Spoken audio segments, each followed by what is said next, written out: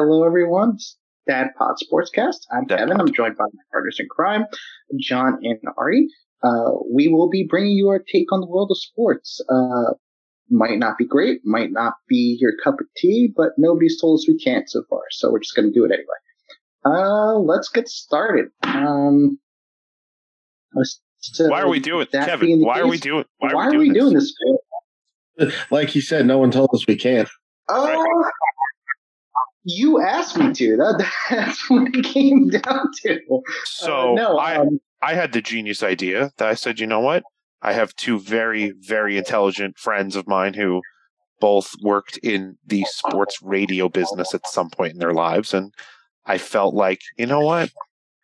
We should do it ourselves. Because as a business owner myself, I said, you know what? I watched other people do it. I didn't like the way other people did it. I think I could do it better. Not because I have an ego, just because I feel like it. And I think it's, it's worth a shot. So here we are. Absolutely. We're trying. 100%. Sports for the common man, by the common man. Anything better? Not really. No. Guys who never played sports either. I love it. Professionally, at least. So we get into why we're doing this, but being that we're just starting this to give people a background, who are you guys into? Like, obviously, it's a sports podcast. We're starting a sports podcast, but what are your favorite teams? What sports? What's actually motivated you? Like, what's your first memory from when you were a kid and brought you into the sports world, so to speak? John, you go first. All right. The first memory I have probably of sports, maybe being watched in the house, was my dad watching the Giants on TV. My first, I want to say, memory of going to a game with the Mets game, I want to say maybe 97, 98. So I went to a Mets game.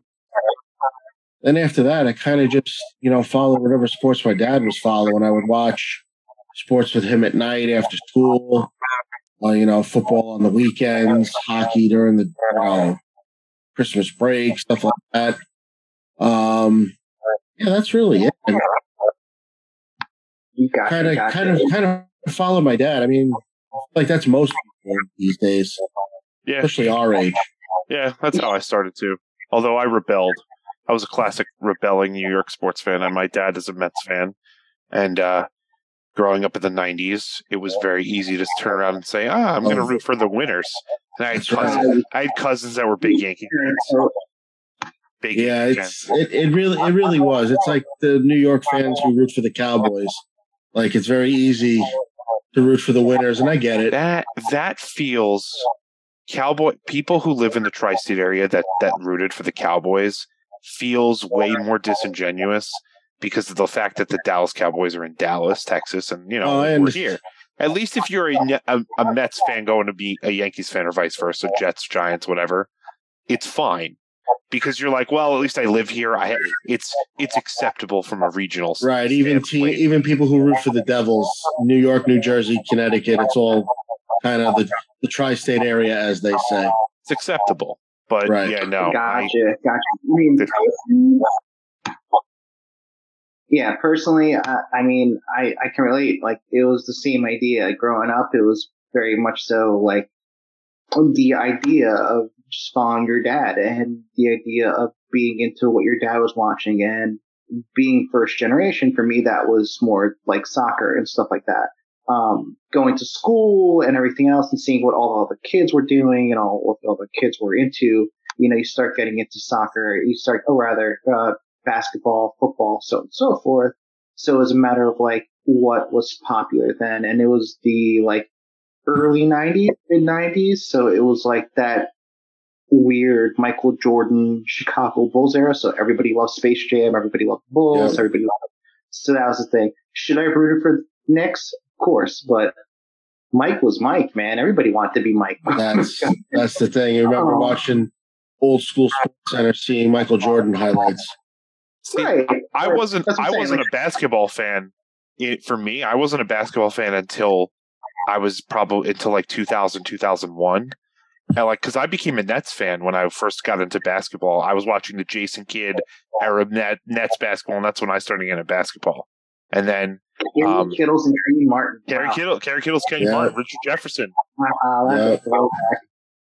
That's a throwback. But like, is there any sort of big play that kind of came out and Jeter diving into the stands? That was yours? The Jeter? That's one I'll never forget. Never. So we're talking about plays that like we just remember as sports fans, or like ones that might have got us into sports. Either or, man. I mean, the world's your oyster. If you have one of both, go for it. See, like I would love to say, like the Giants playing the Bills in the Super Bowl with wide left or whatever, but I was only a year old, so I can't really count that. You know, according to my cousin and my dad, I was there in the house when it all happened, and they were screaming, and I started crying. But again, I'm only a year old, so I'd love to say I remember it, but I don't. I don't remember. I was old enough probably to remember, but I don't remember the Stephon Matteau goal against Devils. Nice. Matteau. Yeah, I was 5, but I don't remember that. I was probably in bed. The one that sticks out for me probably it's probably like 1 and 1A. The Eli Manning, David Tyree helmet catch in the Super Bowl. Of course. Yep. And then the Andy Chavez catch in the NLCS in 06. That you nailed mine. Andy Chavez going up the outfield wall. Yeah. What about the Piazza home run on the first game after 9/11? That was another one. That was one for me. That's another good one. That's a good one. That one, emotional. At the time, because we're all about the same age. At the time, I didn't realize the impact of that home run. Sure. The overall, now, it's 20 years later or whatever, and you watch all the documentaries on that, and you realize what impact it made. But at the time, I didn't appreciate it probably the way I should have. Weird one for me. But again, I guess this is just showing my eclectic nature when it comes to teams and fandoms and all that. Probably the one I remember most was Vinny Testaverde screwing the Dolphins on a Monday night with that comeback, the miracle on Monday when he came back from 30 points down on a Monday night. Amazing. Yeah, the Monday Night Miracle. That was a Monday Night Miracle. That was amazing. He did the fake snap and screwed the Dolphins in the corner of the end zone. I remember that one. I remember my dad being pissed and throwing bottles and things at the TV for a good 5 minutes after that one. As a very huge Jets fan my whole life, I loved that. That was amazing. That just brought a tear to my eye. That, oh God, I'll be able to sleep a little bit better tonight. Not to go too far the other way, but I remember a massive negative one. I was physically at Shea Stadium for the final game of 2007 when Tom Glavine gave up those 7 runs in the first inning. Oh, I was physically in the building. That's rough. All they had to do was win and they'd make the playoffs. And literally from, I can't say Tomas Glavine. Yeah, I can't say if it was literally the first pitch, but pretty close to it, the game was pretty much over. Oh my God. Felt that bile just come up in my stomach when I felt that. That's a good one, right? See, I'm a Yankees fan, I'm a Jets fan, I'm a Rangers fan, but when something bad happens to the Mets, I feel like my feelings get hurt because A, my dad suffers and cries a little bit, and B, it's as a Jets fan, I get it. I'm with you. Nick Folk. You've had your share. I've had I say the name Nick Folk, and you're like, yes, Broncos playoffs. That's right.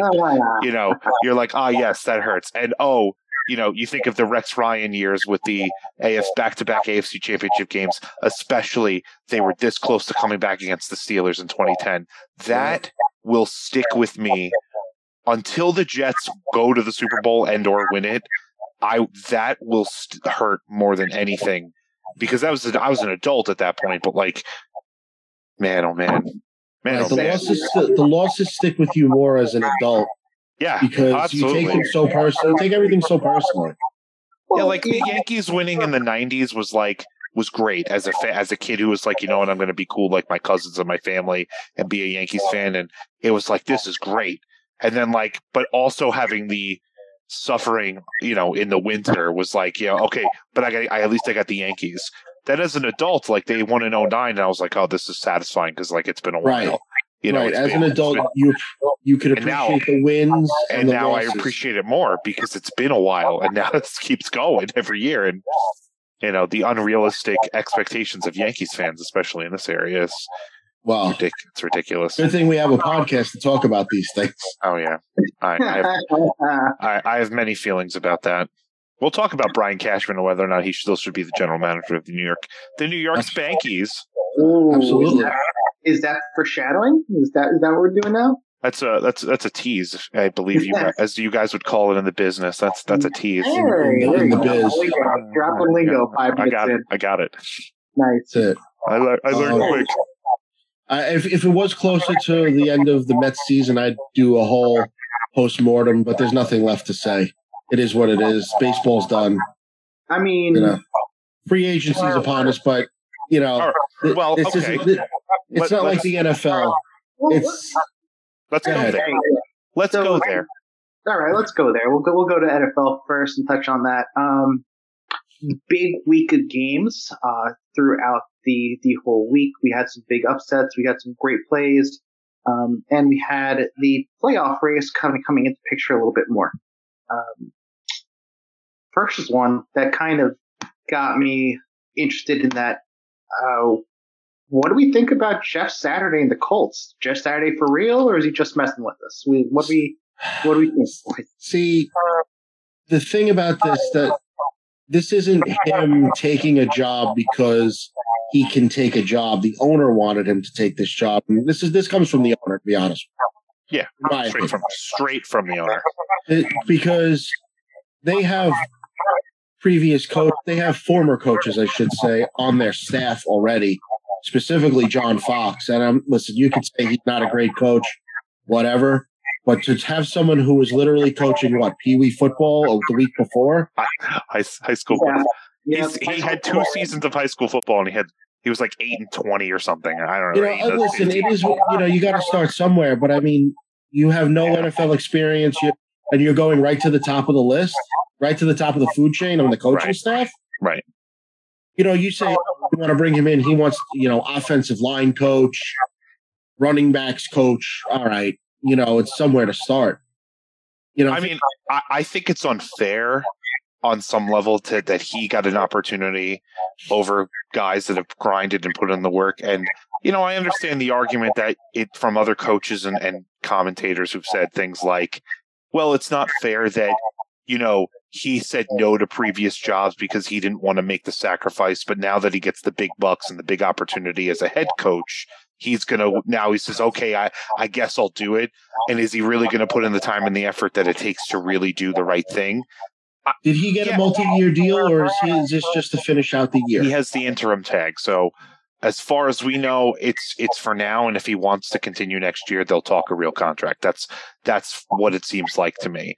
But I think more importantly, I don't know if I'm as angry as some of these other coaches like Rex Ryan and Herm Edwards and a lot of these guys. Bill Cowher lost his shit. I don't know if the vitriol that comes from that, okay, relax. It's football. Yes, does the success of a team may mean economic impact on people's jobs and livelihoods for these players and the people that work at the stadium and all the staff? And okay, I get that argument. You can't run your NFL team like that and it's slightly not, and it's kind of irresponsible. Sure. But it's still football. At the same time, if Jim Irsay, Mr. Billionaire, wants to give this guy a job, he can do it. And if you don't like it, don't watch. If you don't like the Colts.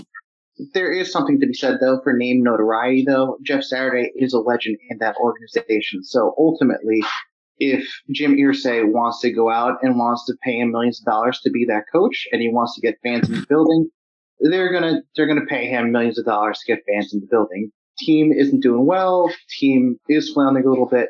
Should it have probably been John Fox? Absolutely. But on some levels, I can understand why you get a guy like Jeff Saturday to be the coach of the team. If at a interim level, sure, but long term, is he for real? Probably not, but they're going to ride him. They're going to ride it out. You know what I mean? It's going to be all about how they finish the season, however many games are left. What is it like?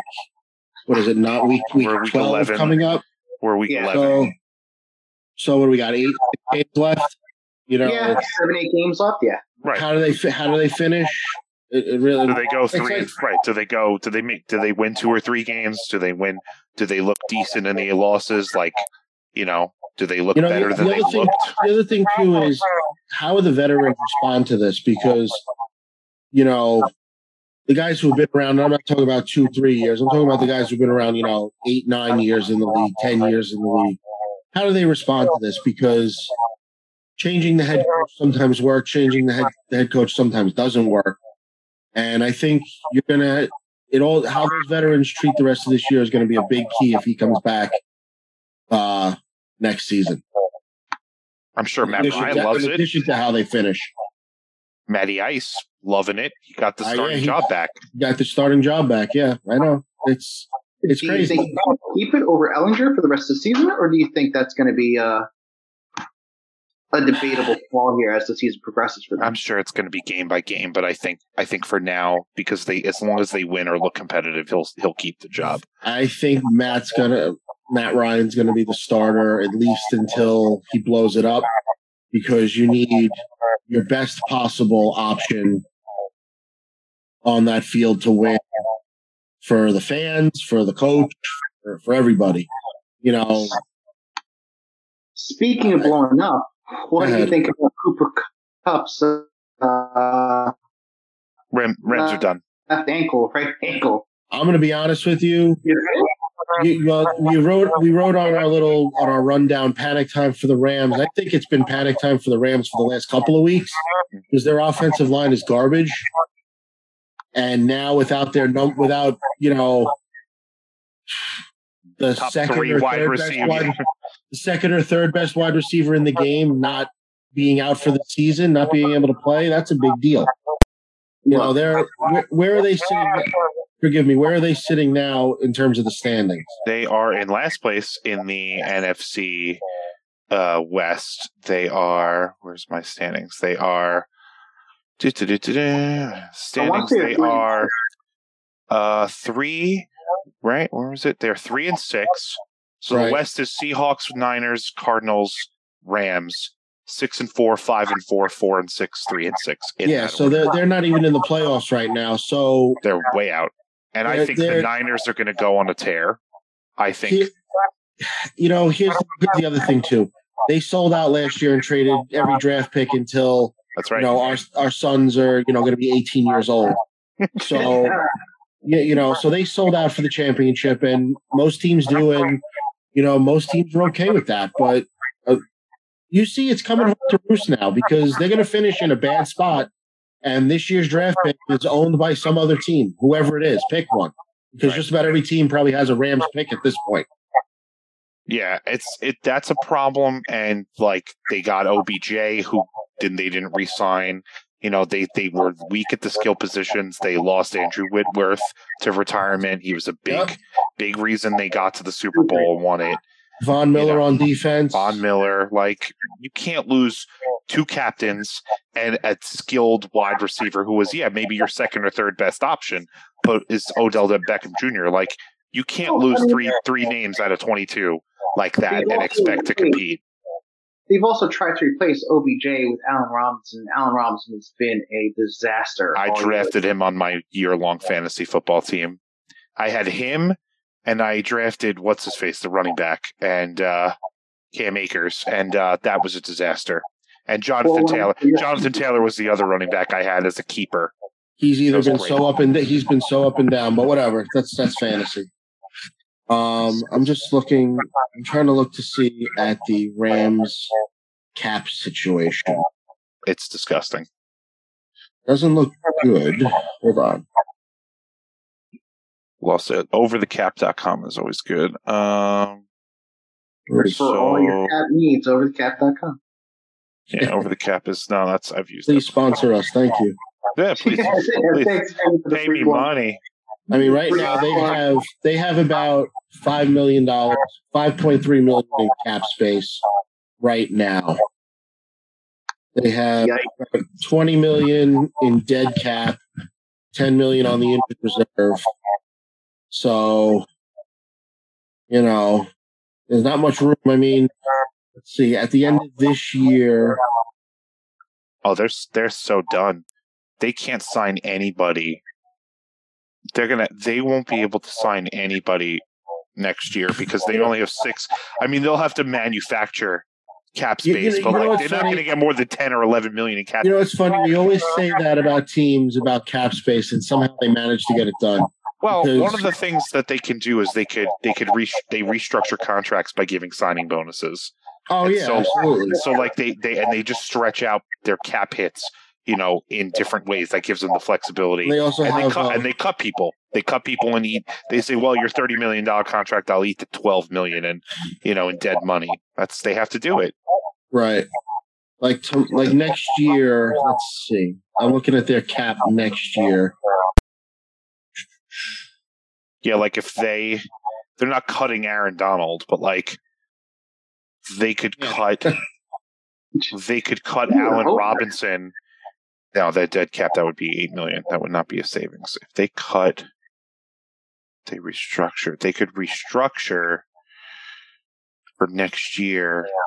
I mean, they'll probably restructure Donald. They'll probably restructure Cobb. They could restructure and save $6 million on them. Leonard Floyd. Right. So like there's flexibility there, but like they're not going to be like Stafford is not the kind of quarterback that carries you. He's not Peyton Manning, Tom Brady. He's not that level and not that. So they were a flame in and flame out real quick. I'm telling you right now. Because they went for it. They went for it and they got it. So now it's time to pay the piper. Yeah. So moving on. Do you guys feel more impressed with the Packers or more disappointed with the Cowboys after that OT game?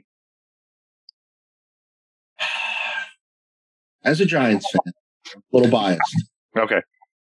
But the Packers aren't that good. The Cowboys should have won that game. That's my opinion. Agreed. I agree with that. I hear that. I can buy that. I'll buy what you're selling there. I mean, they had the Packers wide receiver had his coming out party, but all year they haven't been good. And, I think this is a catapult for the Packers to be better. I think this starts to get them on the, all right, we're going to win more games than we lose for the rest of the way streak. Like, I think they're going to be better than what they've shown just because it's unfamiliar team. It's all these players, Aaron Rodgers had one foot out the door and he was like, JK, I got to pretend I'm a good teammate again. And like, it probably took them a long time to for them to say, oh, he's still invested. And he probably emotionally, I don't think he's invested anymore, but he's like, I got to try because I can't just pretend to walk through the regular season and say, and get 12 wins by accident anymore. Like that's not happening. I hear you. I think that NFC North is completely weak this year. You have the Lions who are 3-6. You have I believe the Chicago Bears are also 3-6. They might be 2-7. Correct me if I'm wrong. They are 3-7. So Bears are 3-7, Lions are 3-6, Packers are 4-6, Vikings are 8-1. Right. But I think they're a Fugazi 8-1. I don't think they're. With the win over the Bills, I don't think they're that good. But your strongest team there is the Minnesota Vikings. You can make a case that the Chicago Bears should have pulled out more wins than they actually have at there. They played close games, but realistically, the Packers are the second best team in that division. They have receivers by committee. Before this year, you were relying on Alan Lazard, and you're hoping that he was going to be your number one. It hasn't turned out that way. You look at guys like Dobbs, you look at guys like Christian Watson. You hope Sammy Watson was going to give you more than he has. He hasn't. Right.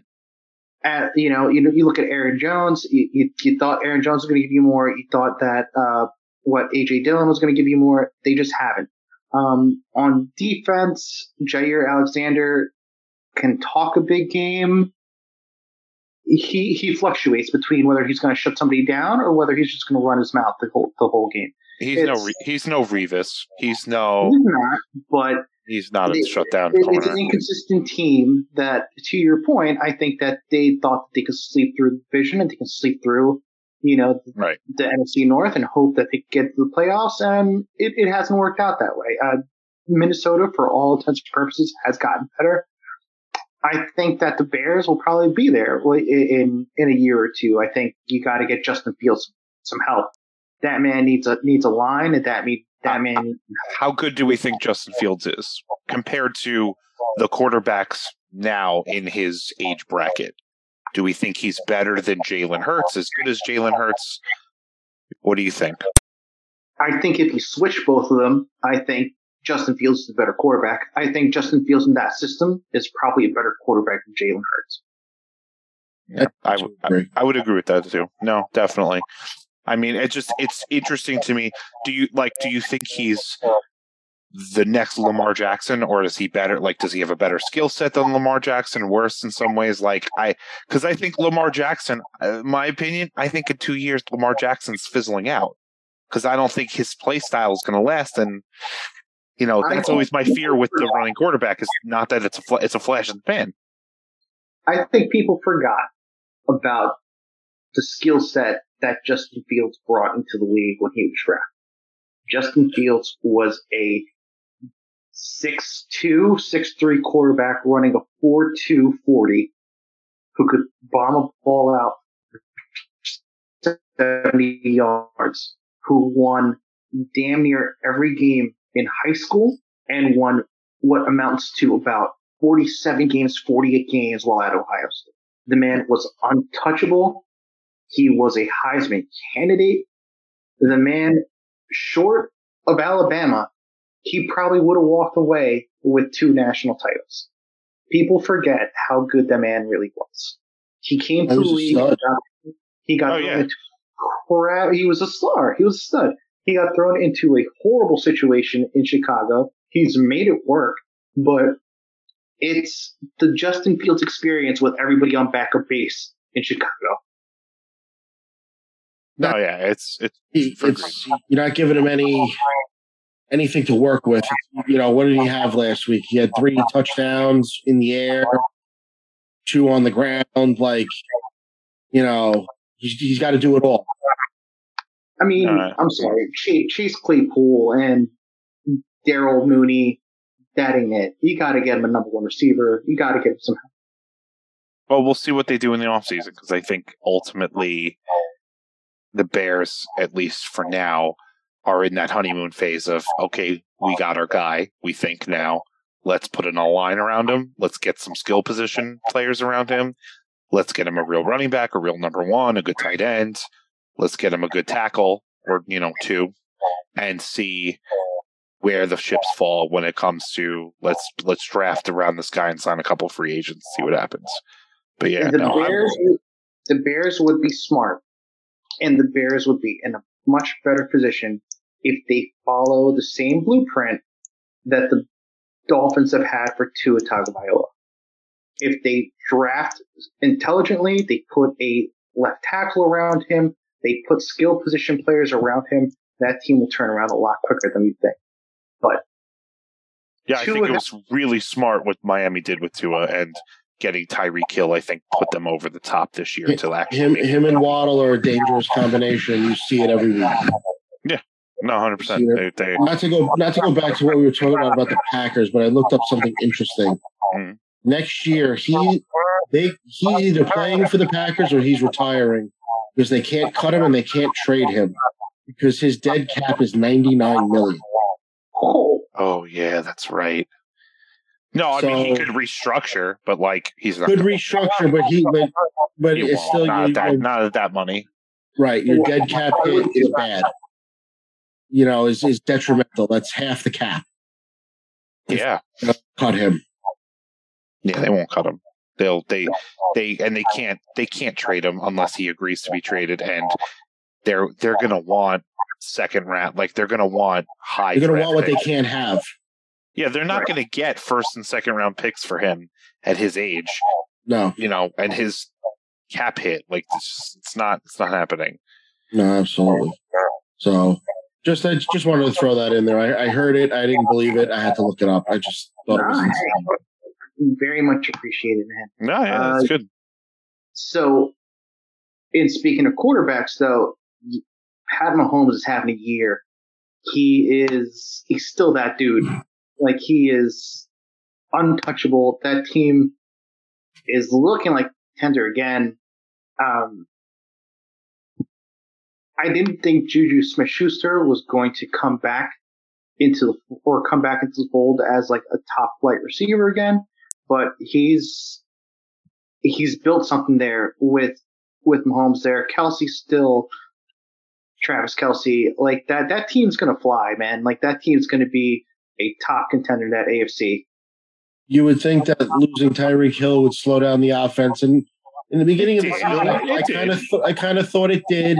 But then they kind of found their stride again. They're literally leading the league in points. Oh, really? I didn't even see that yet. Yeah, they're the top scoring offense in the league. So, go figure. Right now, Pat Mahomes is going to eclipse his MVP season. Stat-wise, yards-wise, touchdown-wise. He's going to eclipse it entirely. Bad dude. He's a bad man. He's a bad man. Do you think they take out the Bills, though? In the AFC, they could. I honestly see it the way the Bills lost last week and they lost to the Jets. The Bills, the mystique of the Bills going straight to the Super Bowl is kind of being tested, right in front of our eyes. They have to go 4-0 in December. Like they have to win 4 out of the next 5 games, shut everybody up, like right the ship. They have to go out and like. They have to wrestle control of the AFC East back for me to say. You're talking about the Bills, right? Yeah, the Bills. In order for me to say that, because right now their next 3 games, they have the Browns in Snowpocalypse apparently this week. They've got the Lions, and then they've got the Patriots, and then they got the Jets. So Dolphins back to back. Jets Dolphins back to back. Those are going to be tough weeks. I think they're going to go 3-0 in their next 3 games. But how do they look?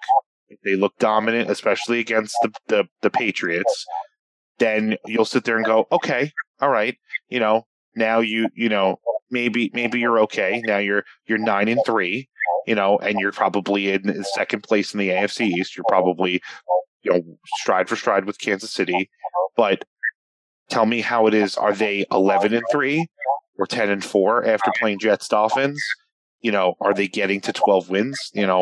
How do they look in the last 5 games of the season? Jets, Dolphins, Bears, Bengals, Patriots. Like, do they smack everybody around? Like, it's winnable. It's outside of the Bengals and the Dolphins and the Jets to a certain extent, as those are going to be tough. Divisional games. They got 4 divisional games in the last in the last 2 months. Like it's going to be a lot. Not so fast. I think, and you can go ahead and you can disagree with me, but I'm going to go out on a limb here and say that Lions game is a trap game. Lions historically go out and play their asses off on Thanksgiving. They're going to lose that game. Bills are going to. If they lose that game, so you think we'll play a little win-loss. So you think they'll beat the Browns, lose to the Lions. They beat the Pats. All right, so they're 8-4. That's not good enough. And then I think they split. And then I think they split the next 2 games, like with the Jets. 9-5. 9-5 with 3 games left.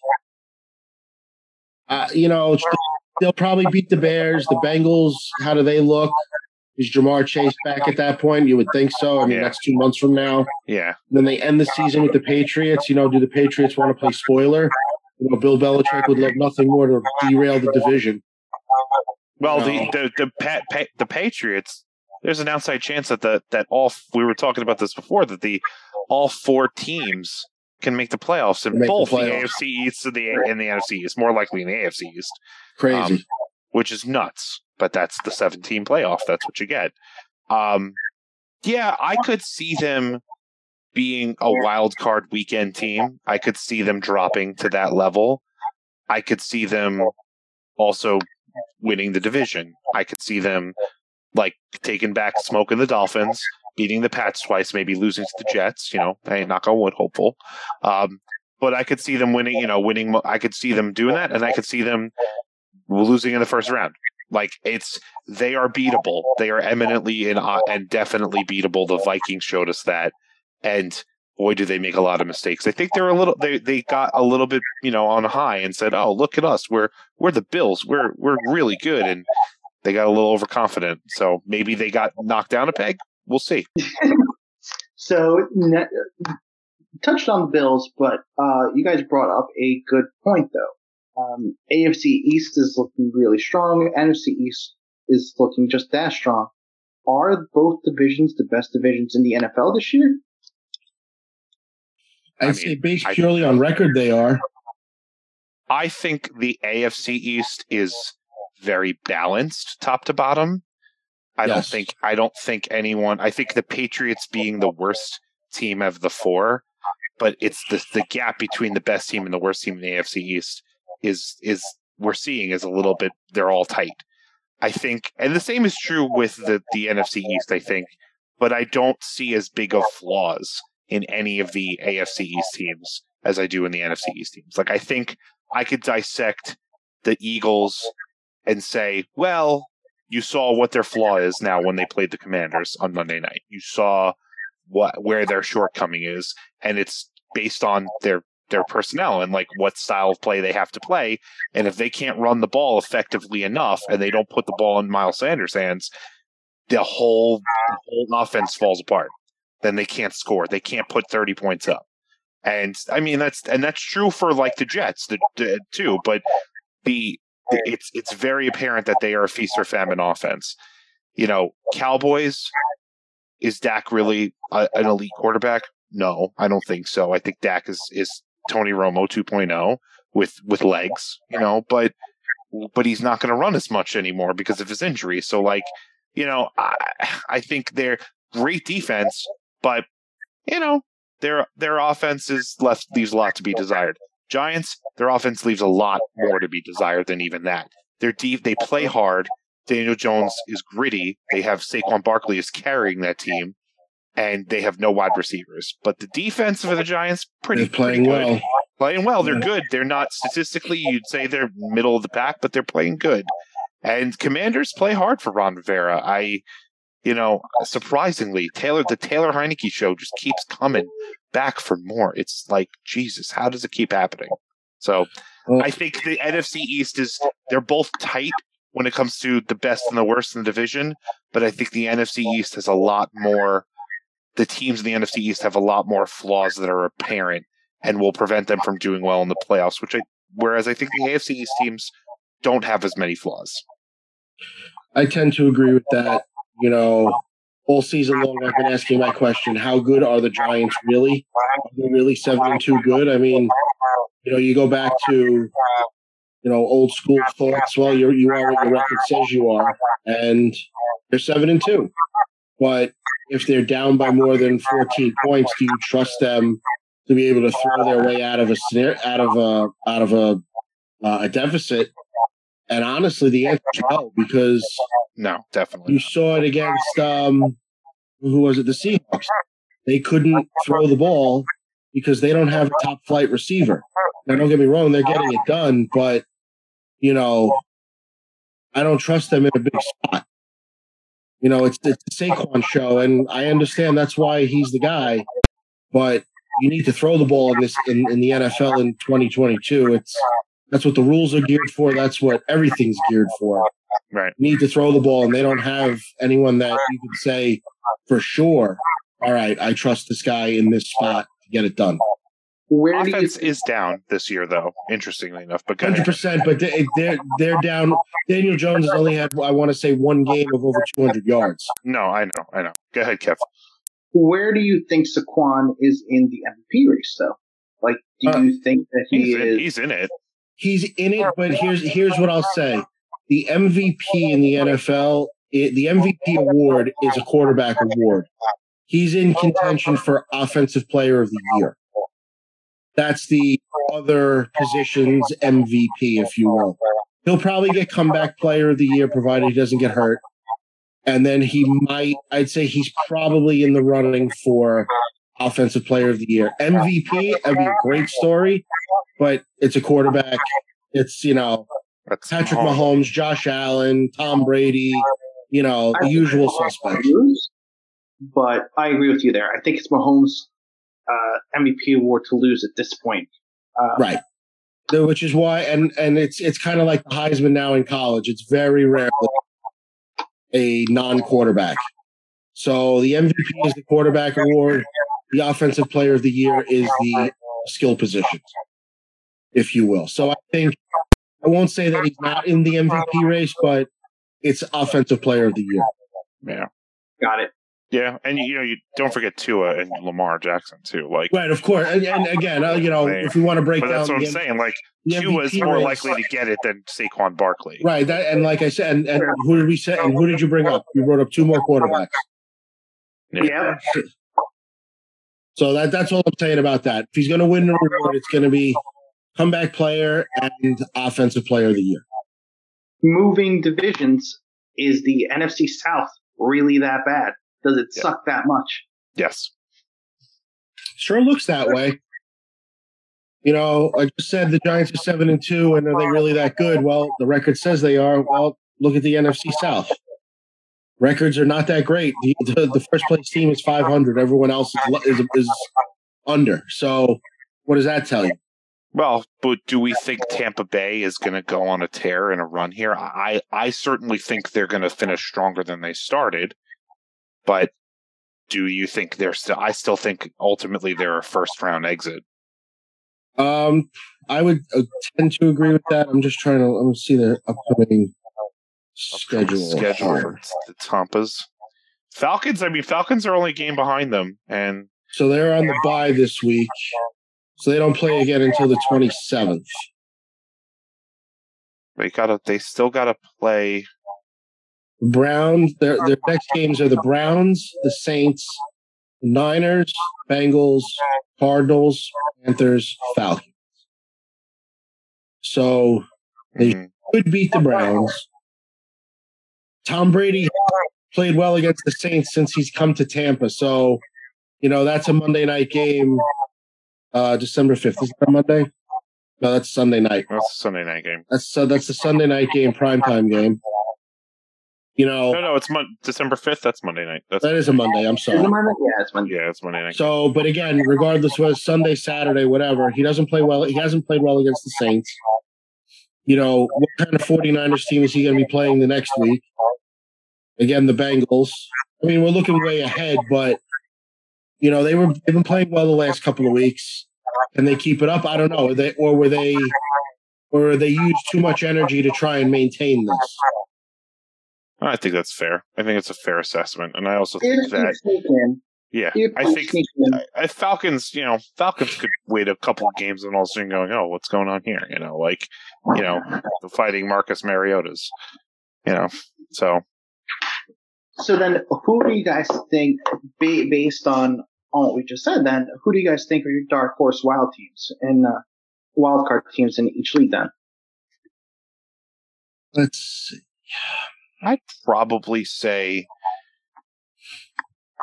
not that they're a dark horse, but I think the Bengals, if they put it together, can go far again. They basically brought back most of the team, and they started out. They had a Super Bowl hangover, but I think they actually. I don't know if they'll get back, but I think they could. They could sneak in. They could sneak in and up on a couple of teams and get to an AFC Championship game for sure. I don't think the Titans are going to go far. I don't think anyone from the AFC West outside of the Chiefs is going to make the playoffs this year. So, Chargers are not that good this year. Broncos are not going anywhere, obviously. So it's like, I don't know. I think if I think your only option is to say, can the Jets be a dark horse? I guess at this point, although they're, the Jets or the Bengals, I think at this point. And no one's talking about the Ravens. No one's talking about the Ravens, and they're going to win the North, but what are they going to do? Right. Looking at all right. So you have the four division winners. I'm sorry. So you have the Dolphins, the Chiefs, the Ravens, and the Titans as it stands right now. So there's your four division winners. Correct. You can't tell me the Jets and Bills aren't going to make the playoffs. Right. Bengals. Talking about one spot. Well, right now, if the season ends today, it's Chiefs, Dolphins, Titans, Ravens, Jets, Bills, Pats in the playoffs. Right. So there you go. So who are you taking out of there? Maybe sub out the Pats. Can they sustain this? I don't know. It's Pats, Chargers, and Bengals are your 7, 8, 9. So, again, we're only, most teams have played not, 9 or 10 games at this point. So there's still a lot of games to be played, and the AFC East, I think, unless the chips fall where they may, or you get a tie somewhere, I think they're going to beat up on each other. And so I think the Pats are going to get kicked out of the race when all is said and done. I agree with that. But the Chargers or the Bengals have to really turn it on for me to say they're going to definitely – the Bengals less so because I think they're more talented. But like a team like the Chargers really has to turn it on, and I think they still have games against – they still have a game against – they're playing the Chiefs this week. And then they have to play – they don't have to play the Chiefs again, but they have to play Cardinals, Raiders. They have to play the Dolphins, the Titans, Colts, Rams, and Broncos. That's their total schedule. So, they're going to – but I think they're going to go 500 in the rest of the rest of the way, and that's whoop-de-doo. Like, that's, right. 10-7, 9-8. 10-7. That's not get 10-7 may get you in, but it may not. There may be a couple of 10-7 teams. I don't think they're gonna. I don't know. I don't know who that is in the NFC. I think dark horse. Maybe can the Packers be a dark horse? I guess probably. That's Packers, Falcons. I really don't even. Falcons aren't going to get in unless they win that division. That's what I'm saying. I really don't like it. So. The Eagles are definitely in, winning the division. The Seahawks, 49ers are, neck and neck for that race. Eagles, Vikings, Seahawks, Bucks is your 4 division winners, followed by Giants, Cowboys, and 49ers, 5, 6, and 7 in the wild cards. Which is crazy. Crazy. If the Cardinals don't get in, do you fire Cliff Kingsbury? I'll be honest with you, I might. I'd get rid of him. Because how many times are you going to underachieve? Kyler wanted his money. He got his money. He wanted his coach. He got his coach. What's the problem?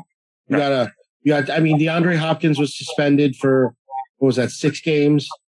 But, what's the problem with this team? Yeah, they lost to the Chiefs to start the season. They beat the Raiders, but they lost to the Rams, and that's embarrassing at this point. The Rams are bad. They beat the Panthers. They lost the Eagles, made sense. If they beat the Seahawks, would we be saying something differently? Maybe. Beat the Saints, lost to the Vikings, that's understandable. They lost to the Seahawks again. You got to split. You got to go 1-1 against your division opponents at least. You can't lose to the Seahawks, who are not a world-beating team. There's Geno Smith. Shit. It's Geno Smith. Come on. So you're talking about comeback player of the years earlier. Geno Smith's on that list. Absolutely, 100%. Absolutely. He's depending on how far they take it. Depending on how far they take and how far they go, can you really call division leader a dark horse team though? Currently, the Seahawks are leading that division, but can you really call them a dark horse? Should I pull up the favorites to win the Super Bowl at this point? You know, can you do that? You probably could. You get some. If you're going to look at futures bets, you could probably get something.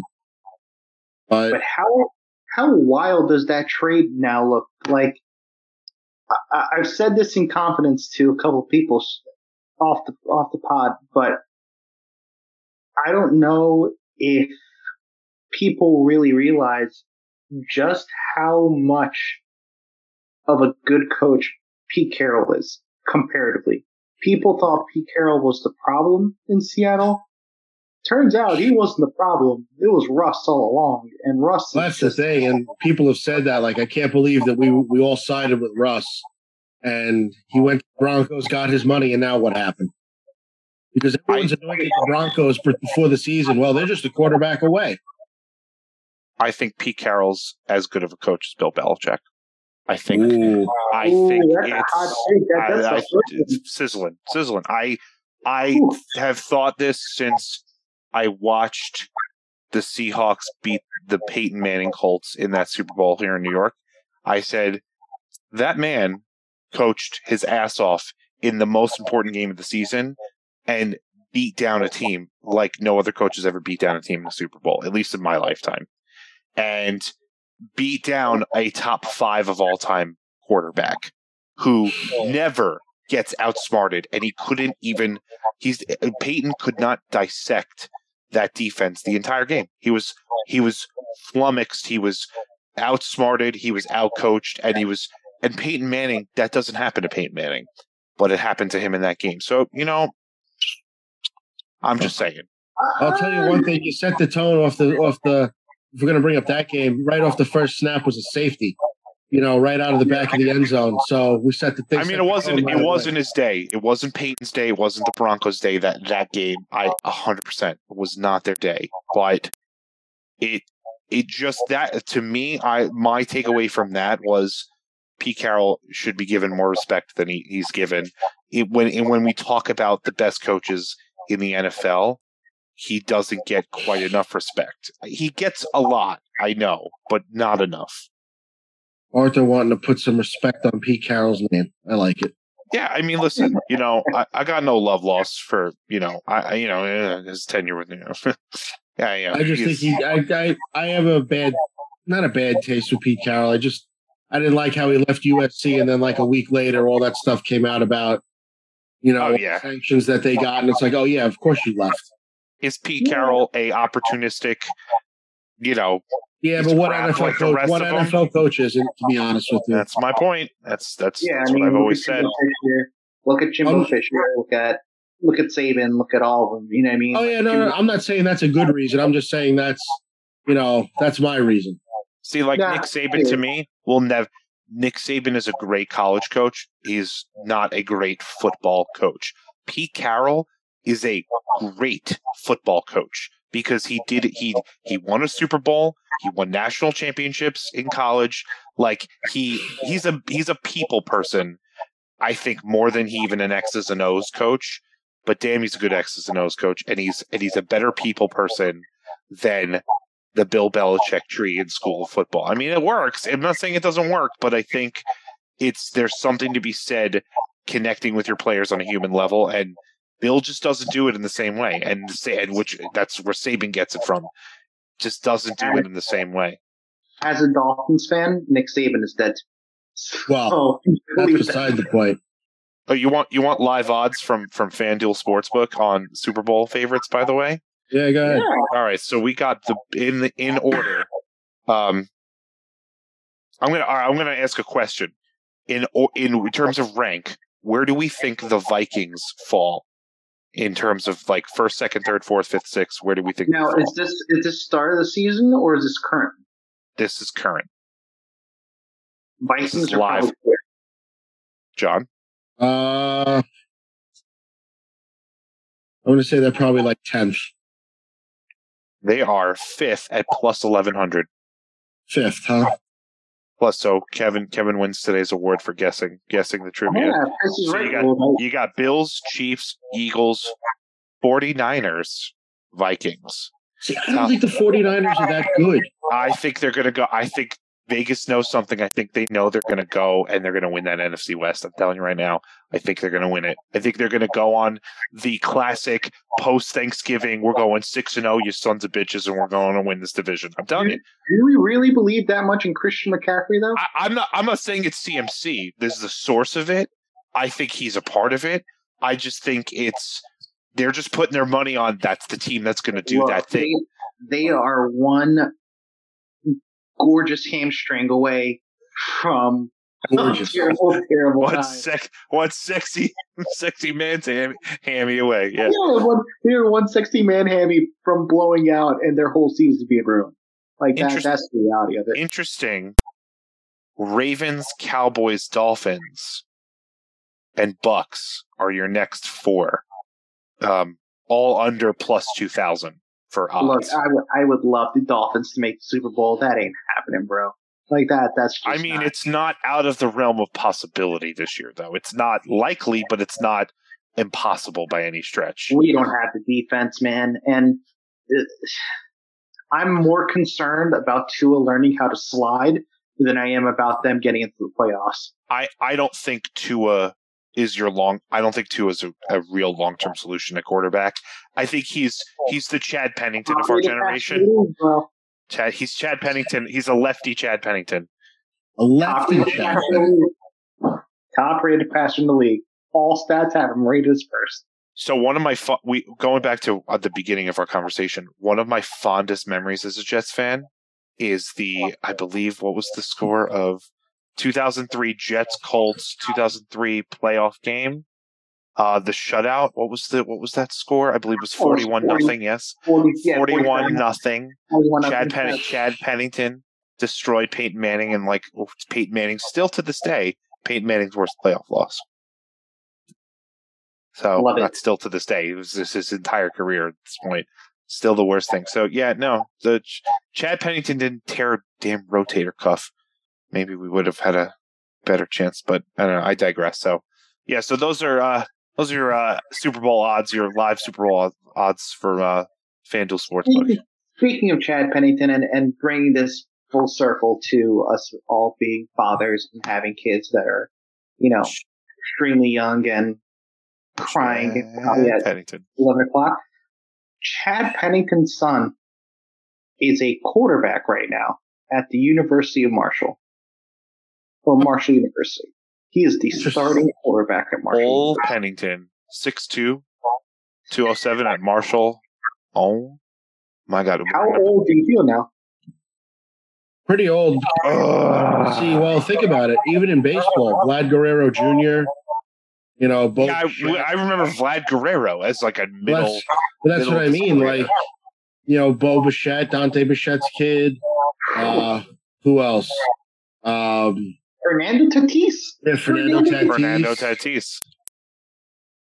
I remember Fernando Tatis being a utility infielder. Al Leiter's kid, I think he's still in college, but he's pretty much on the fast track to be drafted. Well, here am I, and I'm like, oh, DK Metcalf is pretty good. I didn't realize his dad was like a center in the NFL for 15 years. I didn't really. Yeah. There you go. Oh, Roger Clemens' son. I had no idea his dad was Roger Clemens' son, Phil Nevin's son. Who else? Remember Mike Cameron? Yep, a lot of these guys. Daz Cameron was born Wednesday. It was born January 15th, 1997. He made his debut in September of 2020 with Detroit Tigers. Wow, there you go. Wild list. Yeah, no. Yeah. So, we have a game tomorrow, fellas. Tomorrow we got the Titans against the Packers. 4-6 Packers at the 6-3, 6-3 Titans at the 4-6 Packers. Can the Titans cover Christian Watson because Arty couldn't cover his bet? It hurts. It still burns. My wallet is still on fire.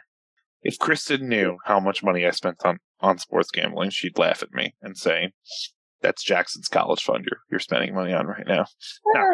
Not really. I should joke. I am a mostly responsible gambler. Mostly. Like I'm 95% there. I'm good. I could save a couple of bucks, but I'm all right. It's all discretionary. No, there's no savings. There's no savings account money going into that.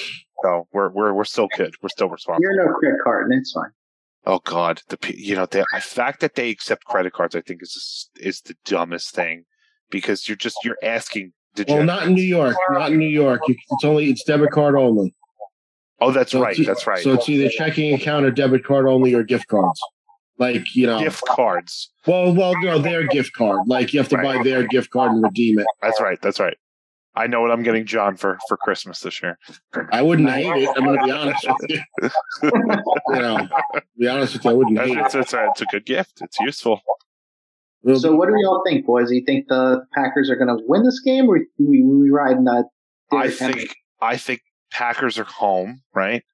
Right. So yeah, I'm gonna take the Packers, and if we want odds, I had the odds on this pulled up on some. Yeah, that's exactly where I was going.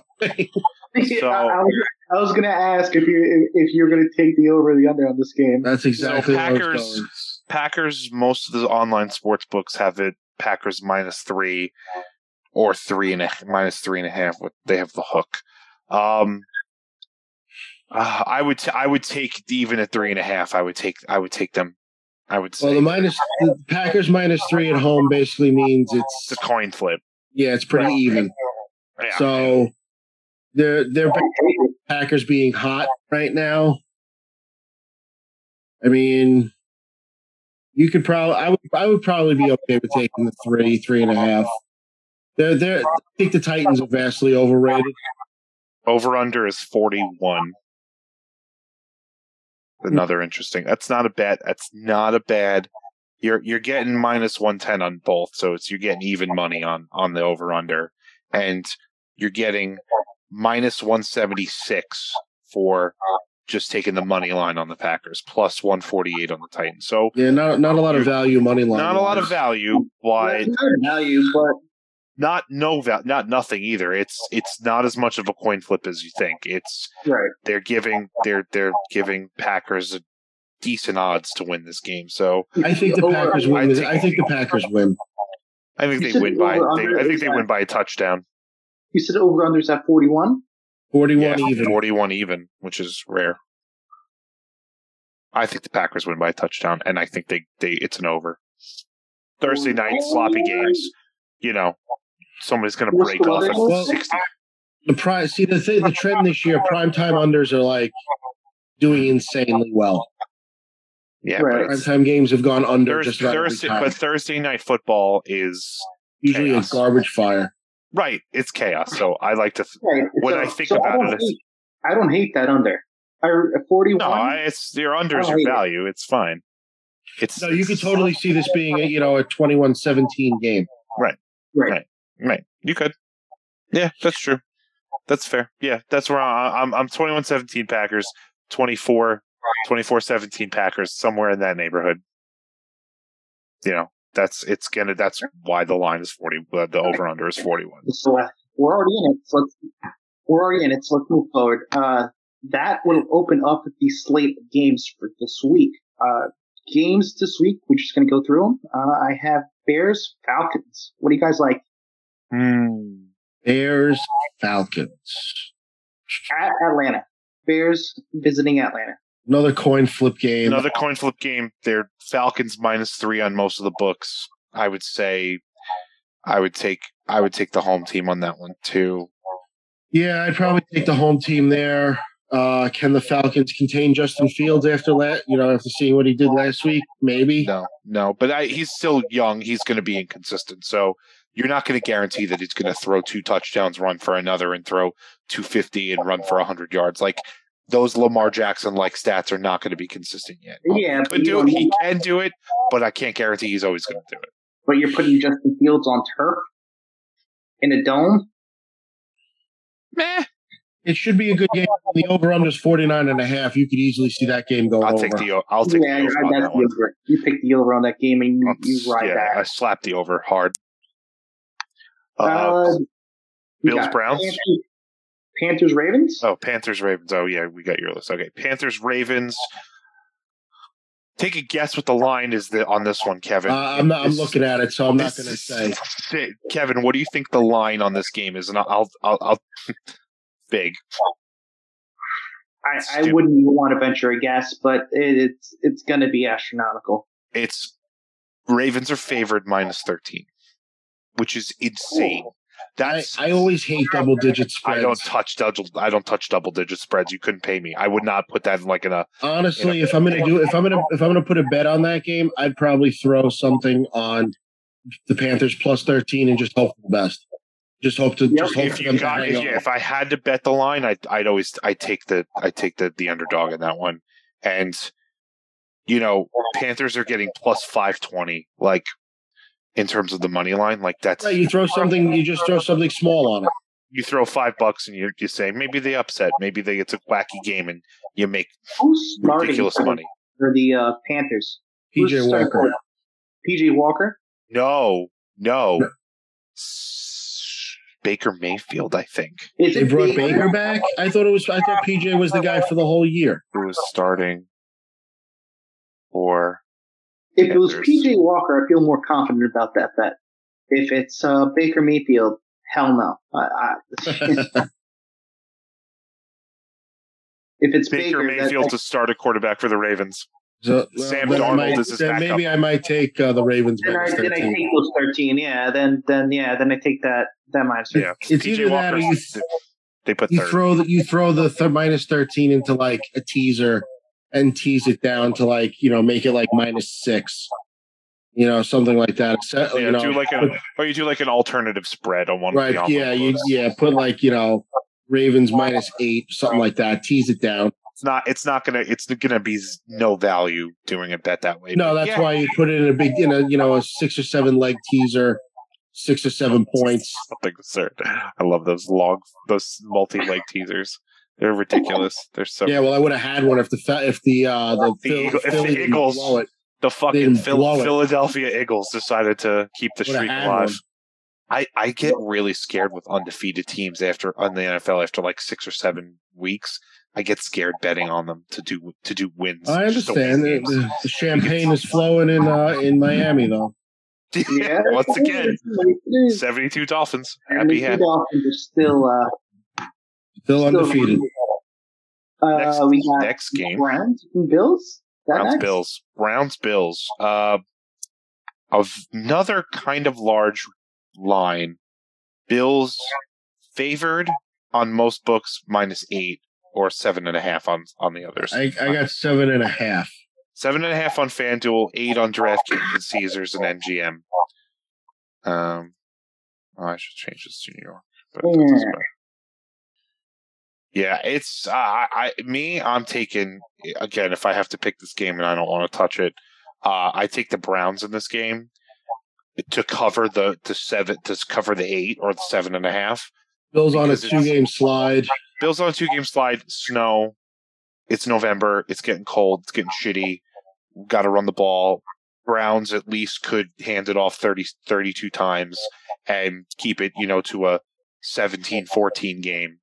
I could see that. I'd probably hit the under in this too. Right. I take the under and I take the points with the Browns and just say they'll cover. They won't, they'll stay, they'll keep it close and, I'll take the points. Right. So. Washington Commanders, the Commies, and the Red Scare in their end zone versus the Houston Texans. I did not know this, John. Kevin told me this before we started, that the Commanders have their end zone section, like the black hole for the Raiders, is the Red Scare. Seriously? I did not know this. That is fucking disturbing. What is wrong with people? Are they just that not self-aware? Like, do they just does Dan Snyder rub off on them? Like, they just don't care. They just don't care. I think they're fully self-aware. I think they just don't care. Something wrong with all of these Just leaning right into it, like. Bro, if we're gonna go down with the ship, we're going. I guess if you're gonna do it, just do it. Like, yeah, if you're gonna be the villains, embrace it, bro. Like, if I'm gonna be the bad guy in this story, I'm gonna be right. If you're gonna be the bad guy, be the bad guy. Like, commit to the role. All right, fair enough. Aside from all that, I think Washington wins this game 3.5.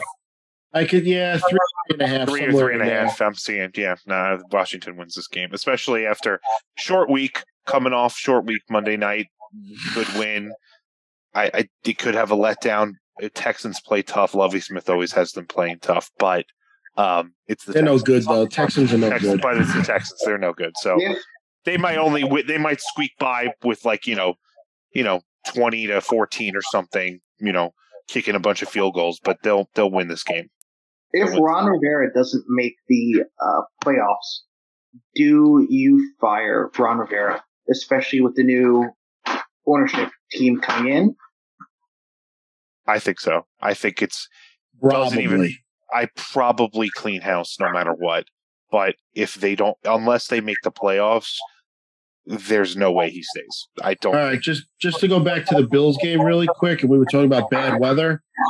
I just got sent a thing from a buddy of mine as anywhere from 3 to 6 feet of snow on Sunday. Lake effect snow, big time. So they're looking to get snow within the next by Saturday.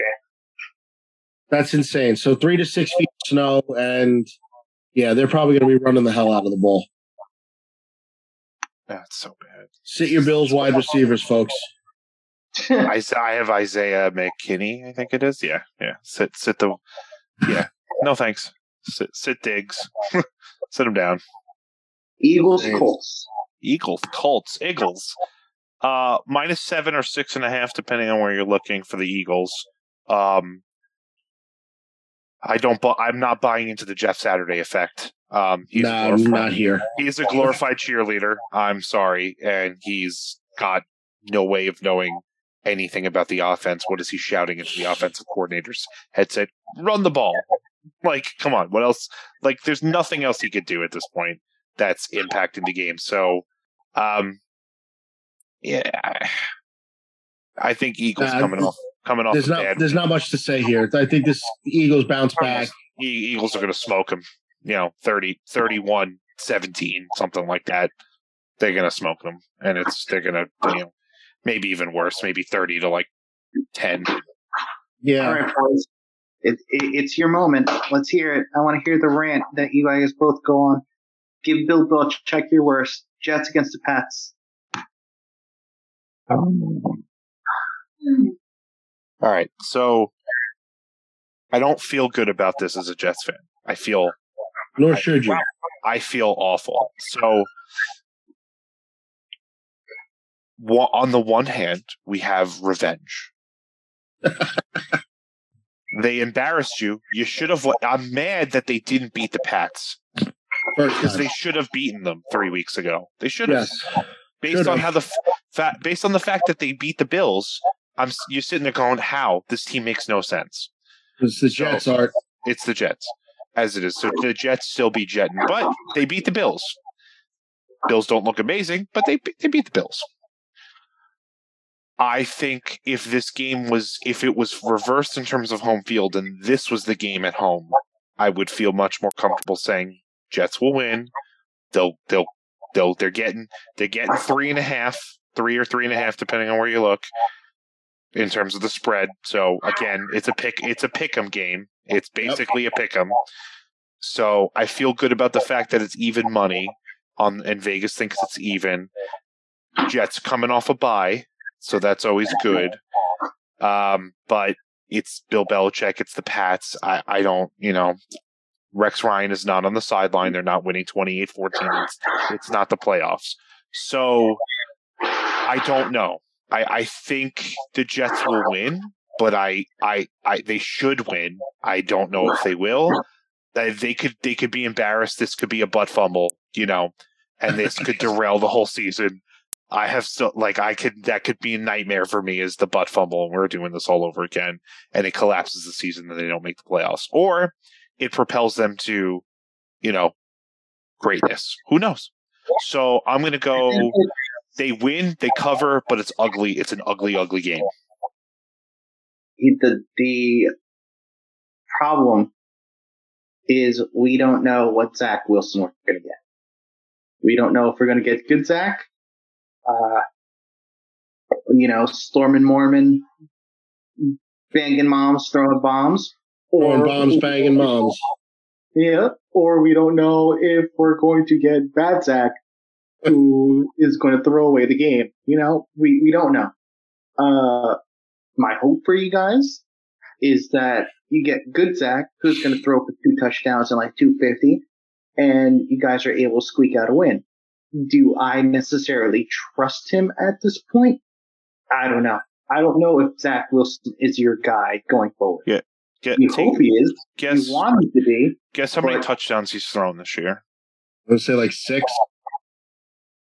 Try again. Less? 4. There you go. 4 touchdowns, 5 interceptions. He's rushed for a touchdown. All right. He's only played in 6 games, but that's awful. There are quarterbacks who throw 4 touchdowns in a game and a half. An averagely good quarterback will throw 4 touchdowns in a game and a half. Maybe 2. 2 games. I'll give you 2 games. So it's pitiful. I mean, I expected 9 touchdowns, 11 interceptions last year. Rookie. Expected it. Totally fine. No problem. His completion percentage so far this year has ticked up to 57.5, a whopping 57.5 from 55.5 last year. So I'm not confident that he's the guy. He's not losing me a lot of games, but he sure as hell ain't doing anything to add to the there's something to be said for growing pains. Like, look, I fully expect. My hope is I see a little bit of improvement now. That we've got 6 games under the belt. We had 13 last year. You're now fully vested in your set. You're basically at your second year of games now. We're really into the season. You've gotten a lot of legs under you. Let's see 225 yards and 2 touchdowns, please. Like, I'm not asking for 300 yards and 3 touchdowns. I'm asking, let's throw over 200 yards in a game, please. Let's complete 15 to 20 passes, 220 yards, 2 touchdowns. I'll take a pick. It's fine. Give me that, please. Give me some juice. Give me some sizzle. I'm tired of fucking having a quarterback that can't fucking win me a goddamn game. But when you invest such draft capital in a young man that you are hoping is going to go out and be your franchise quarterback, for him to throw you 4 fucking touchdowns in 6 games, it's indefensible. It's indefensible. He's not your guy. He's never going to be your guy. He's not. His ceiling right now is like his ceiling right now is Ryan Tannehill. Okay. Right? Okay. Like, to me, my realistic evaluation of him is I don't think if his trajectory goes up any further, he's a slightly more athletic Ryan Tannehill. And that's not a bad quarterback, but that's not a Super Bowl winning quarterback. All right. No, but if you can get pieces around him, you might be able to, you might be able to Alex Smith the game for you, Well, right. So, if you don't have Peyton Manning, you don't have Tom Brady, you don't have Pat Mahomes, Josh Allen in running your show. And I think we also need to tap the brakes on Josh Allen a little bit. We're anointing him as the second best quarterback in the league right now, and I think a lot of red zone turnovers. Lots of red zone turnovers. He's not. Yeah. He's not running a lot as much as he was last year. So I don't know. Is he missing his offensive coordinator? Maybe. Don't know. Possibly. So we'll see how that evolves. But I want to pump the brakes on him just a bit. But yeah, no, Zach Wilson, I think at the end of the day is probably not the answer, but I will take it if his trajectory starts to go up a little bit and he ends up being, a Alex Smith type. Alex Smith was a damn good passer, was a damn accurate passer. He just didn't have the brain that much for the game. Like, he wasn't a good tactician. And unfortunately, when you have an athletic quarterback, the Lamar Jackson, the Michael Vick effect, I don't read past my first or second read on. You can't live like that in today's NFL. You're built to go 1, 2, 3 through your progressions and hit your third wide receiver, your fourth receiver. You're supposed to be able to do that. And if you can't do that by your third year, you're out. So right. That's my long rant about Zach Wilson. Quite all right. The aforementioned dead in the water, put a fork in them, LA Rams against the New Orleans Saints. Matt Stafford's supposed to play because he practiced today. Magic. So he's probably back. I'd like to say that they have enough to get it done versus the Saints and Andy Dalton. So I'll probably lean with the Rams here, but I'm not going to feel good about it. I mean, it's only a 3.5-point game. So, again, we're talking about every game so far, I feel like, aside from the 13-point game there, is pretty much an even game. Yeah, it's 3. The Saints would be extra half a point at home. Can I see the Rams winning this game? Probably, but I don't feel, like I said, I don't feel good about it. Can Andy Dalton lift them to beat them? Maybe. I don't know. The over-under in this game is 38.5. That's gross. Like, they just expect this game to be just a field goal fest. Oh, the Jameis Winstons. I don't know. I just don't have a handle on this game. The offensive line is bad for LA. The Saints, Andy Dalton's not the answer. You have Alvin Kamara. Okay. I'd probably just stay away from this game altogether. Oh, yeah. I'd stay away. The Saints are an enigma. The Rams are definitely an enigma. They should be better, but not that much better. The Saints are just not good. They're just not, And so I think ultimately you stay away from this game, but I could see the Saints. I could see the Saints winning, by 10 points. I could see the Rams winning by 10 points. I don't know. I guess Stafford plays. He could play well, or it's just another. He throws 2 picks because he can't stay upright. Yeah, I can honestly see this coming down to whoever has the ball last is going to win, honestly. Probably. I agree with that sentiment. 17-17 going into the, 2-minute drive in the fourth and, kick a field goal to win the game, Agreed. In those lines. So we got Lions against the Giants. Giants at home. Should be a big win for the Giants. Should win this game. It's the same set. Listen, I hate to say that the year is derailed for them because they were supposed to be really, really bad and supposed to draft really, really high again, and then let Daboll and Joe Shane set this team up the way they want to. But you're never going to apologize for winning. Should they win this game? Probably. Are they going to win this game the way they won this game against Houston, or like everyone else? Are they going to have to come from behind? And if so, how deep of a deficit, are you going to allow yourself to fall into? Because I said before, they really can't throw their way to a lead. If you know the throw is coming, all right, fine, throw it. You don't scare us.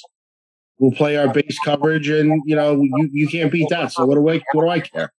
Yeah, I think too. You got to also look with the Lions too. Lions are not a typical 3-6 team. They've lost. They've lost to the Eagles, the Vikings, the Seahawks, the Patriots, the Cowboys, and the Dolphins. So they've lost to 1, good teams, 2, 3, 4 first place teams out of 6 losses. And Pats are not bad, and Cowboys are a very good team too. So yeah, they beat the Commanders. Okay, that seems fair. Like okay. And they beat the Packers and they beat the Bears. Division games. Like, okay, maybe they're not terrible. Like they're definitely not terrible. They play for their coach. They have a good Hutchinson on the defensive line is a hell of a player.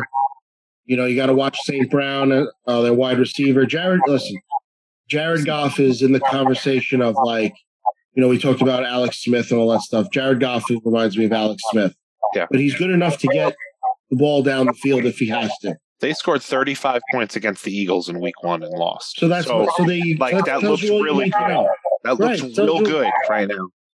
And it's 26 and 36 points. This isn't a trap game for the Giants, but don't look ahead to the Cowboy game on Thanksgiving. Focus on what you have to do. Get a win. Get out of there. Be 8-2 going into the Cowboy game, and you'd be real happy. Again, if you told me after 10 games the Giants were 7-3, I'd still be happy. But you always got to readjust your expectations when you're along the way.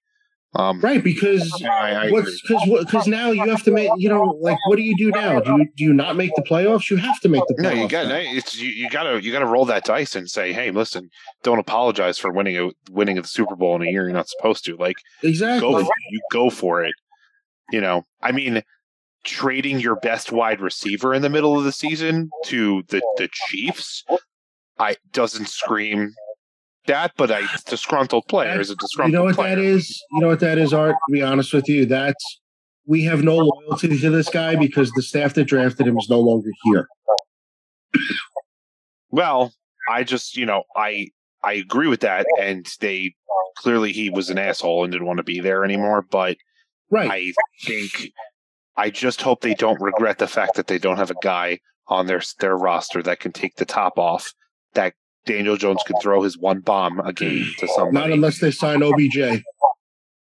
Oh God, they can't. If they go down that road, they might. I quit. They might. No, you're not. I know they might. You're not going to quit. You'll be there every Sunday like I am. Don't roll your eyes. You know I'm right. You're right. You are right. But it's. I don't. And you know what?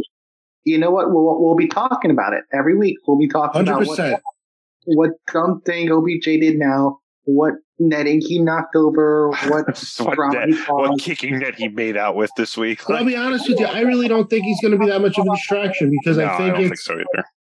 He's won his championship. He's coming in now as the guy to help out. Not the. He's coming in to be the guy. So what more can you ask for? Nah, I agree with that. That's fair. That's totally fair. So, next one is Raiders and that dumpster fire against Russell Wilson and the Broncos. And that dumpster fire. Who's home? Broncos are home? Broncos at home. Yep. What's the line? Broncos should win. If I'm not looking at anything right now, just looking at our rundown and looking at the games, the Broncos should win that game. Yeah, they should, but because they should have won a lot of games. Because Vegas is just garbage. So, I don't know what it is, but to me, Josh McDaniels is like a virus. Everywhere he goes, it just turns into a disaster. If Bill Belichick is not covering for him, he's shit, and I agree with that 100%. Because listen, he's a great offensive coordinator. You can't deny it, but sometimes you're just a good coordinator. Is he though? He had a lot of success with the Patriots. Well, a lot of people. But you know what? That begs the question. His system was perfect for Tom Brady. His system. You have to. Tom Brady, I think it's underrated how good Tom Brady is at two things: reading a defense, getting a ball out fast, and just that's his Bible. That's his Bible, and he always had safety valves. So Josh McDaniels can craft an offense for a upright, prototypical 6'4" quarterback who's smart, can read the defense, and can find where am I going, and if it's got to go to my safety valve, It's my small little white guy receiver that's gonna get pop off for 8 yards and make it second and 2. Time out.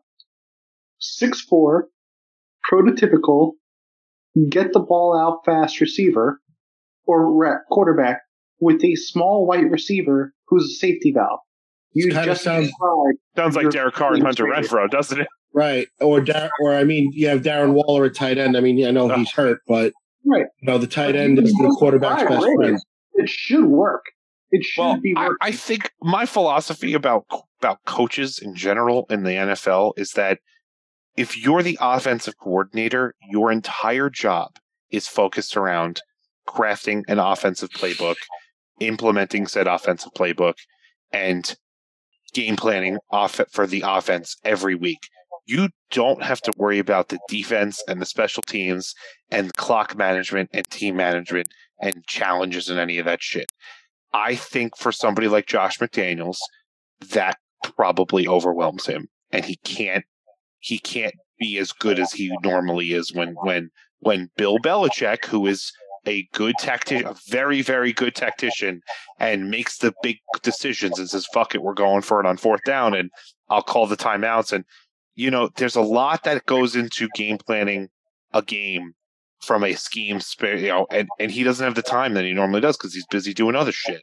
And so I think it suffers, but yeah, no, listen, he's got the players to put a system in that should work. Brought Devontae Adams in.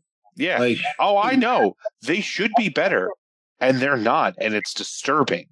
It's very disturbing how bad they are. Derek Carr is not Tom Brady.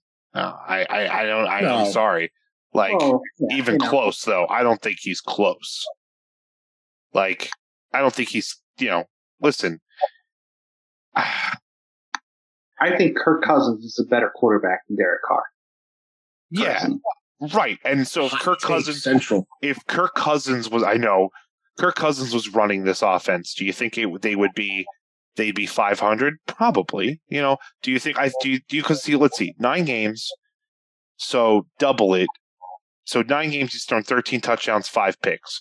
So you double that, basically 25 touchdowns and 10 picks.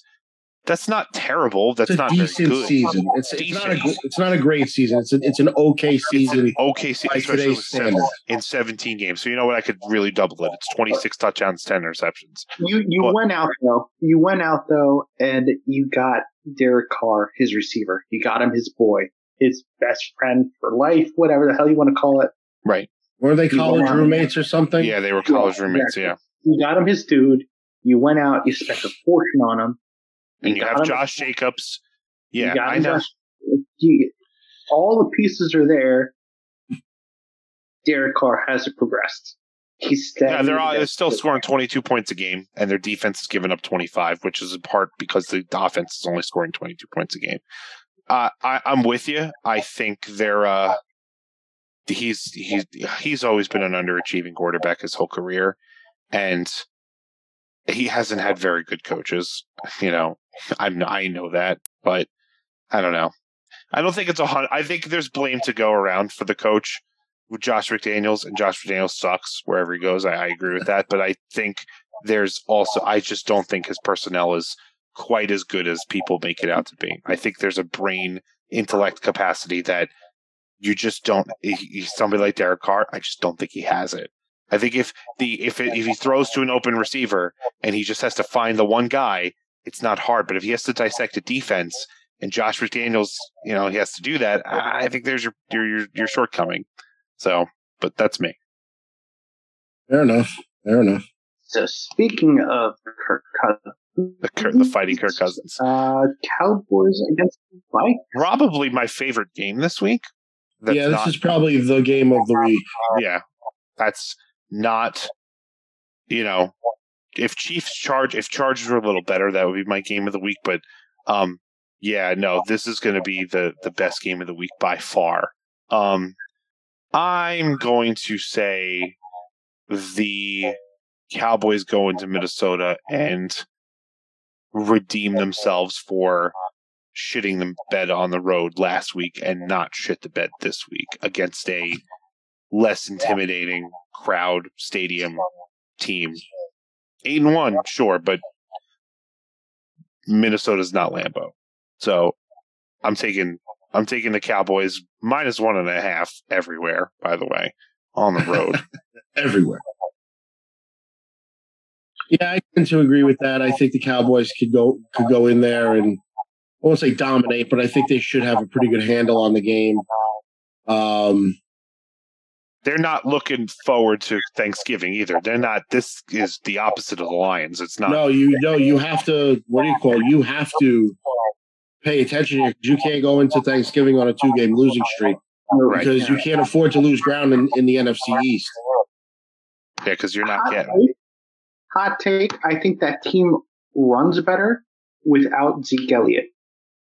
Oh, that's not a hot take at all. That's lukewarm at this point.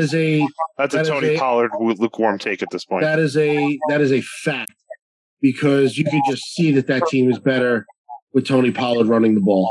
100%.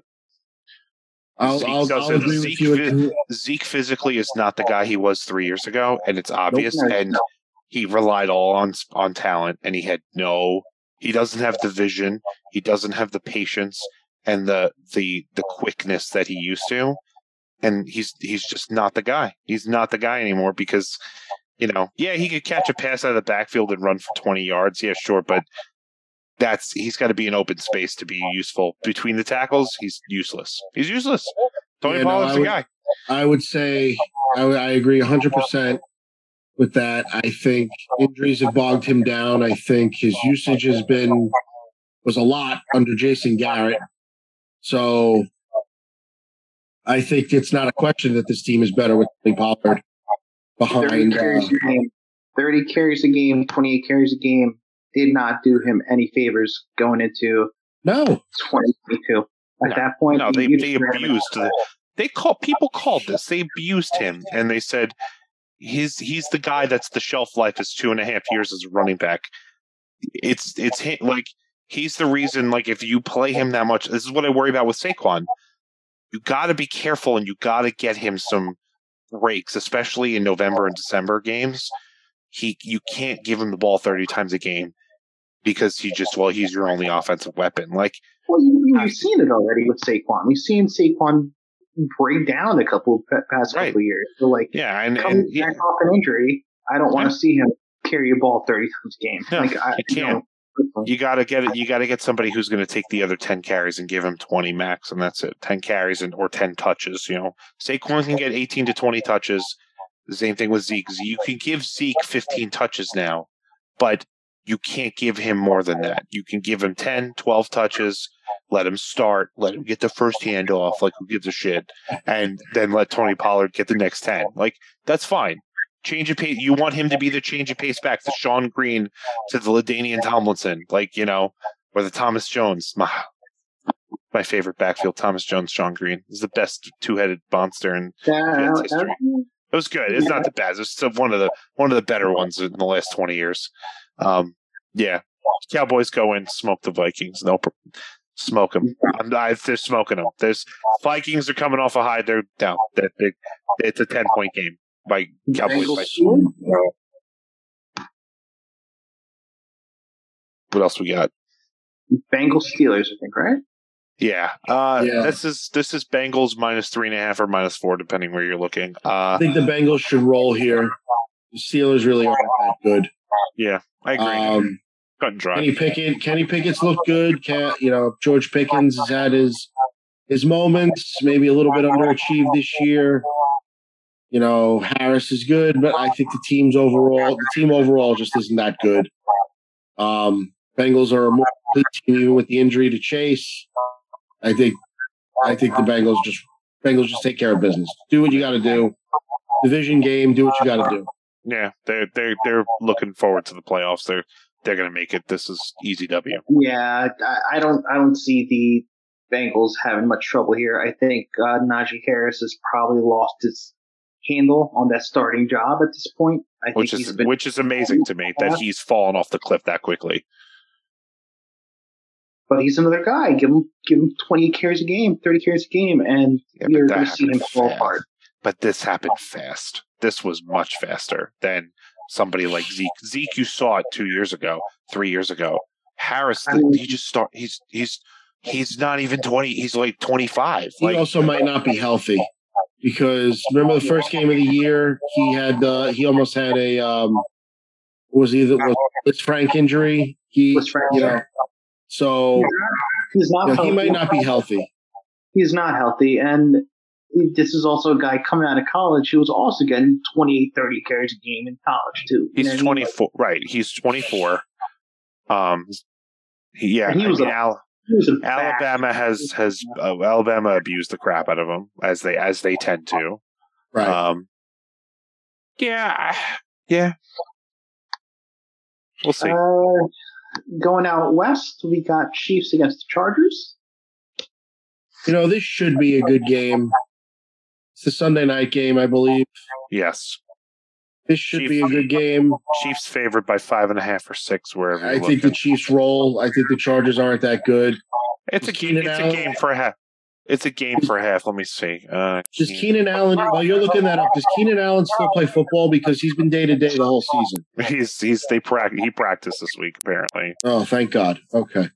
He's still alive. And Mike Williams too. By the way, practiced this. They week. both practiced. All right. So if they somehow play, then this has a little bit more juice to it because they've been severely depleted at the wide receiver position for the last 6 weeks.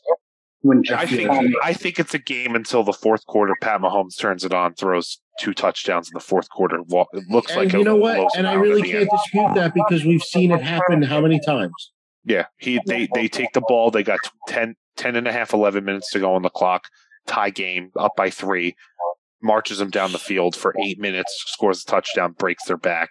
Defense gets the ball back right away. They run the clock out, score, and then close out the game. Or how many times it's 28-0 at the half, and it's like, do we even watch the second half? You know what I mean? It's either right. I don't think it's going to be a blowout at halftime. I think it's going to be, it's going to be like a 14-10 game at half, and you Chargers will take the lead in the third quarter. You go, oh shit, and then all of a sudden, Chiefs turn it on at the end of the third quarter, beginning of the fourth quarter, and score 14 unanswered points and blow, end up blowing by them, something like that, Yeah.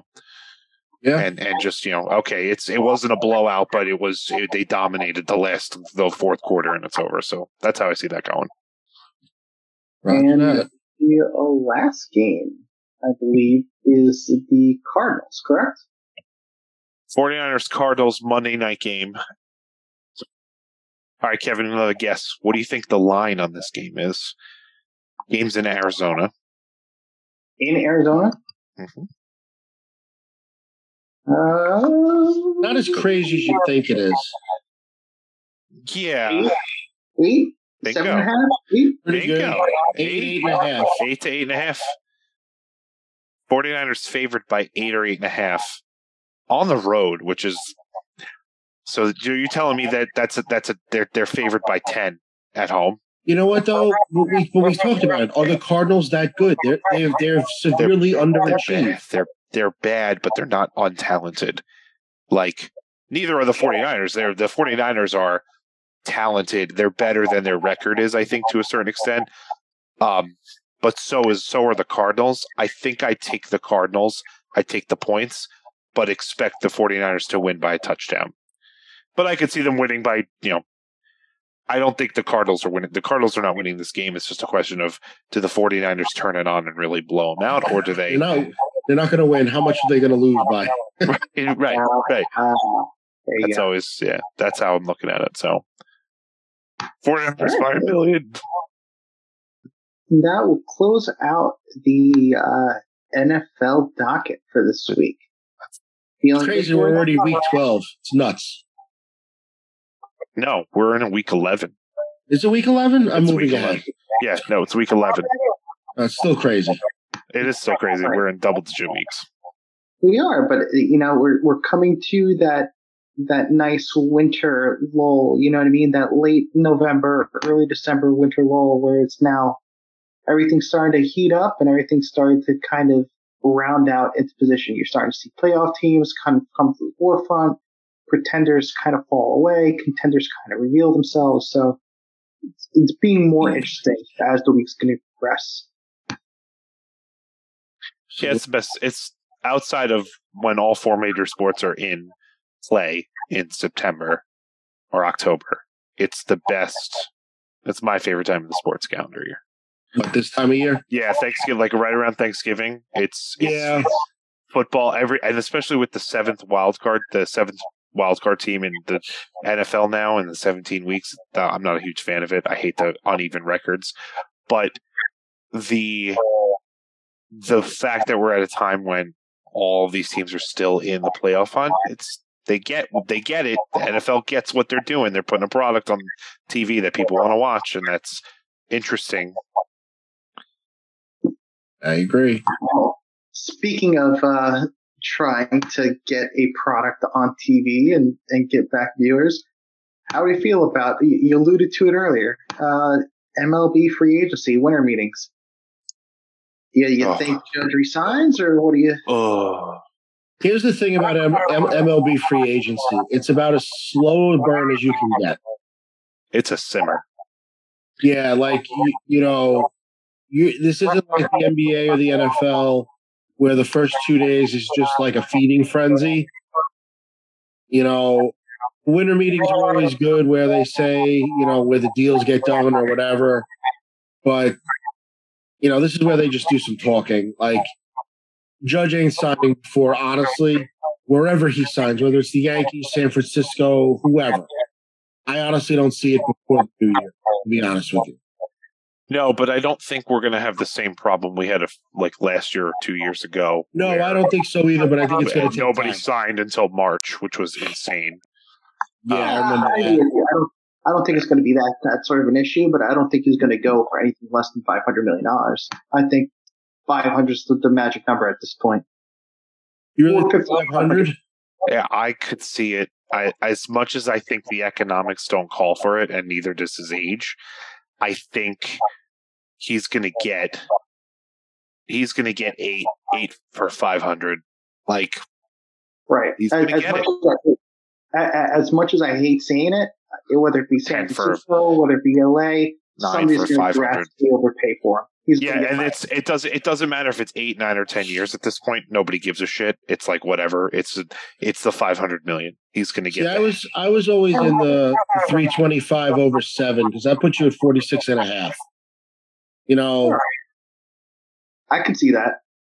I could, but he's not going to do that because he knows that somebody's going to give him 8 years, 9. Like San Francisco probably will give him the 9th year if he asks for it. There's going to be a couple of teams that'll give him 8, so he'll never take 7 because he knows if he goes 7, he's not going to see another. He's going to we'll give you 10, 15 million, for when he goes to restructure that deal. Yeah, he's going to be what? He's going to be 36 at that time, 38 at that time. All these contracts are just the market's so fucked at this point. If you put a gun to my head, though, I think he's going back to the Yankees. Honestly, I think I still think that's the best odds, but I think I'm not even talking about odds. I'm just gun to my head feeling. Yeah, I still expect him to go back to the Yankees. I don't think any other teams have a realistic shot other than maybe the San Francisco Giants. I mean, realistically, that's the big move that everybody's waiting to see. I don't think there's any really absolutely. Move. I don't think there's any really huge move that anybody's really waiting on. Like you can say that you want to see if Sandy Alcantara moves, if he moves from the Marlins, but whether he does or not, meh. You want to see if Ohtani gets traded. I'm of the opinion that I don't think he does. I think he does. See, I don't. I think the Angels are. I think they don't. I think they're done with the experiment, and they're like, "Yeah, this is great, but we're not going to be good for the next 2 years." And they're afraid he's going to break down. And talk about the Angels for a second. Honestly, they are probably the worst good team ever. Yeah, that's fair. Yeah, that's fair because they have a lot of talent on that team, and go nowhere year after year. Honestly, Mike Trout is the most that poor bastard underused and horribly underappreciated baseball player I think I've ever seen in my life. You might be right. Were he to be in a better market, we would be talking about him like we do Bryce Harper, like we do, Julio Rodriguez, like we do any of these guys. But because he plays on a West Coast team and nobody sees him because he plays at 10:30 at night. The problem with baseball is that 3/4 of your fan base lives in the Eastern or Central time zone. Like I'm sorry, there's not a lot of Diamondbacks and Rockies fans out there who are like pulling, who are like equalizing the number of fans in the Mountain time zone. So most of your baseball fans are in the Eastern and the Central time zone because most of your teams are here. Like outside of the Dodgers and the Angels and the A's and the Giants, outside of the Dodgers, none of those teams have very large fan bases. Seattle Mariners, like they're all good. Like, yeah, they're good franchises, but they're not big. Like, to your point, I care more about whether or not the Red Sox are going to blow up their team and trade Rafael Devers and Xander Bogaerts versus whether or not the Mariners are actually going to go for it. You know what I mean? Like, it's what it is. You know what I mean? Like, there's more of an investment of time and emotions there than there is. I care more about whether or not Judge is going to resign with the Yankees versus, hey, what's Ryan Reynolds going to do with the Pirates? You know what I mean? Like, it's just not. It is what it is, man. It's unfortunate, but that's the reality of it. Well, I still think. Go ahead, Art. Go. No, I was going to say, I still think, I think at the end of the day, I think we have to recognize that Hal Steinbrenner doesn't run the Yankees like his father did. But we have to really admit what that means. And that means that the Yankees are not looked at like the Yankees anymore. Like, they're just not. Like, they are just like the Dodgers and the Red Sox and the Phillies and maybe the Cubs, maybe not now, but 5 years ago Cubs, and that's kind of, and the Braves, and like that's how they're looked at, just like everybody else. Like, yeah, we'll spend $200 million, Dodgers notwithstanding. Yeah, we'll spend the $200 million, but we're not going to go and make a splashy move for the sake of making a splashy move, or we're not going to rectify our financial mistakes. If we go outside that parameters, we're done. Like, Steve Cohen, I think, is more likely to be like George Steinbrenner than Hal Steinbrenner is at this point. But even Steve Cohen's probably got a budget, He's like, yeah, I don't want to go past where the Dodgers are going, So I don't know. I think Judge goes back. I think to the Yankees, and I think DeGrom probably leaves and goes somewhere else. I can easily see that because he's probably going to look to get a Max Scherzer type. Yeah, that was their biggest mistake, was signing Max Scherzer to a $43 million a year contract. Like, that was they paid for him, but they can't now pay DeGrom $44 million a year. Like, I wouldn't do it. I just wouldn't do it. He breaks down. He's older. It's not worth it. I already have one of those guys. I know. As much as it pains me to say it, as a Mets fan, I think I see it on the writing on the wall. I see him ending up in Atlanta, and I'm gonna hate life. Hate life, yeah. Would you be okay if he ended up in Texas or, on the West Coast, if he ended up like even in the NL, but he ended up on the Cubs or the Brewers or something? Would that piss you off less? Yes. Okay. Yes. A little bit less, but still disappointing that we couldn't sign him. So you grew up when Chipper Jones was destroying the Mets, and that absolutely. You mean Larry? Yeah, I was there when Larry was kicking us in the dick every time. Yeah, pretty much. I still can't believe he named his child Shay. Like, what a pair of balls. That's amazing. Problem is, he's a Hall of Famer. I know. You can't talk shit. Like, the man did what he did. Like, yeah. He's not If it wasn't for the Yankees, the Braves would have been the Yankees. The Braves would have had 5 championships in the 90s. So easily. So as we start to close out the pod for this week, I think we would be a little bit remiss if we didn't mention the horrible tragedy that happened in Charlottesville a couple of days ago. Everything's been light and fun, and everything's been, jokes and laughs. But at the same time, 3 young men, Deshaun Perry, Devin Chandler, and Lavelle Davis, they unfortunately senselessly lost their lives a couple of days ago through an unimaginable act of violence where somebody came into a bus and opened fire on the bus after a school sponsored. It was school sponsored, I believe. Field trip. Mm-hmm. Field trip. Yeah. They went to the theater. As last I heard, they did go and they did cancel the game against Coastal Carolina this Saturday. But sports take a back seat sometimes. Oh, and of course. This is one of those moments, and heart goes out to everybody affected, and to those players, the families, and everybody out there.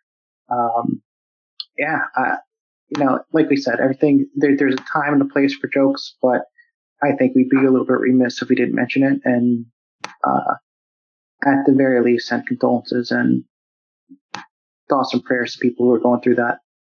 Oh, 100%. Absolutely. Yeah. Well said. It's never easy. It's easy for 3 guys to get on a call and talk about sports, talk shit. But it's never easy to talk about, 3 young men who play the game they love, hopefully maybe going to the NFL. If they don't, just playing a game that they love and they're at a school-sponsored event, you think it's safe, everything's good to go, and something like this happens. You never think it can happen until it does, and it's just really unfortunate. Yeah, and it's just life is short, and it's we got to remember, talk sports, it's just a game, and sometimes life comes and goes, and it hits you in the face, and you got to remember that it's not super serious at the end of the day when it comes to sports and what happens in the game. What happens outside the game and what happens outside the lines of any arena or field is way more important, and always more important. Always. And it's just sad. These guys were kids. They weren't even, they were in their 20s. Come on. It's why right. It's crazy. That's it. And now their lives are over, and it's awful. It really is. 100%. Do we know if there's plans for them to actually finish out their season against Virginia Tech, or? I was looking into that today, actually, and they, I don't think they're going to cancel the rest of the season. I think they're going to play out. Do they have any? Should ask. Do they have any more games after this weekend? I think the last game on their season, which irony of all ironies, and you think about the horrible tragedy that happened there. I think they actually close out with Virginia Tech.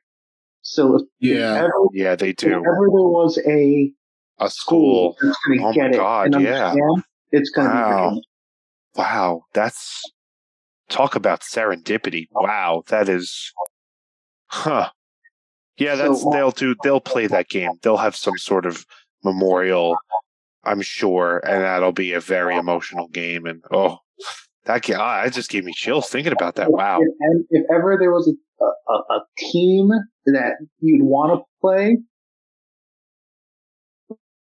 Yeah, that's for sure. It's a school that would understand. And granted, there's a rivalry game. They fight that game every year, but you would hope that for that game they put everything aside and they just kind of, it becomes bigger than a game at that point. But absolutely, amen. All right, fellas. I think we hit everything, unless you guys want to go into this World Cup thing real quick, but that's... Only unless you feel like talking basically the whole time, because I really haven't dug too much into the groups. I know Kevin thinks Argentina is going to win, and I know the United States is plus 15,000 to win the World Cup. So again, Kevin, tell John what you mentioned about the group that the U.S. is in. So so I guess we'll go through it real quick. Group A: Qatar, Ecuador, Senegal, Netherlands. Qatar is just there on the participation trophy. We can spend 45 minutes going into the migrant workers, the civil disobedience. Oh, absolutely. We can go into all that. That's a podcast in and of itself. But do they, bringing it back to sports, do they have a team to actually compete? No. Right. Ecuador itself, probably the strongest team in that group, should make it out into the knockout stages. Senegal would have probably joined them if not for the fact that their star player Sadio Mane got hurt about like 2 weeks before the actual start of this tournament. And then the Netherlands, who is historically good, is probably going to run roughshod on that group. So probably you're going to see Ecuador and Netherlands out of that group. Should be decent. Games start Sunday on the 20th at like 7 o'clock. Group B, which is the fun one, it's England and all teams that historically they've politically had some sort of issue with. It's England against Ireland, the USA, and Wales. Ideally, Iran should not do that well in this group. It's England's group to lose. They have the most talent. They have the most players. Should take all 3 games against their opponents in that group handily.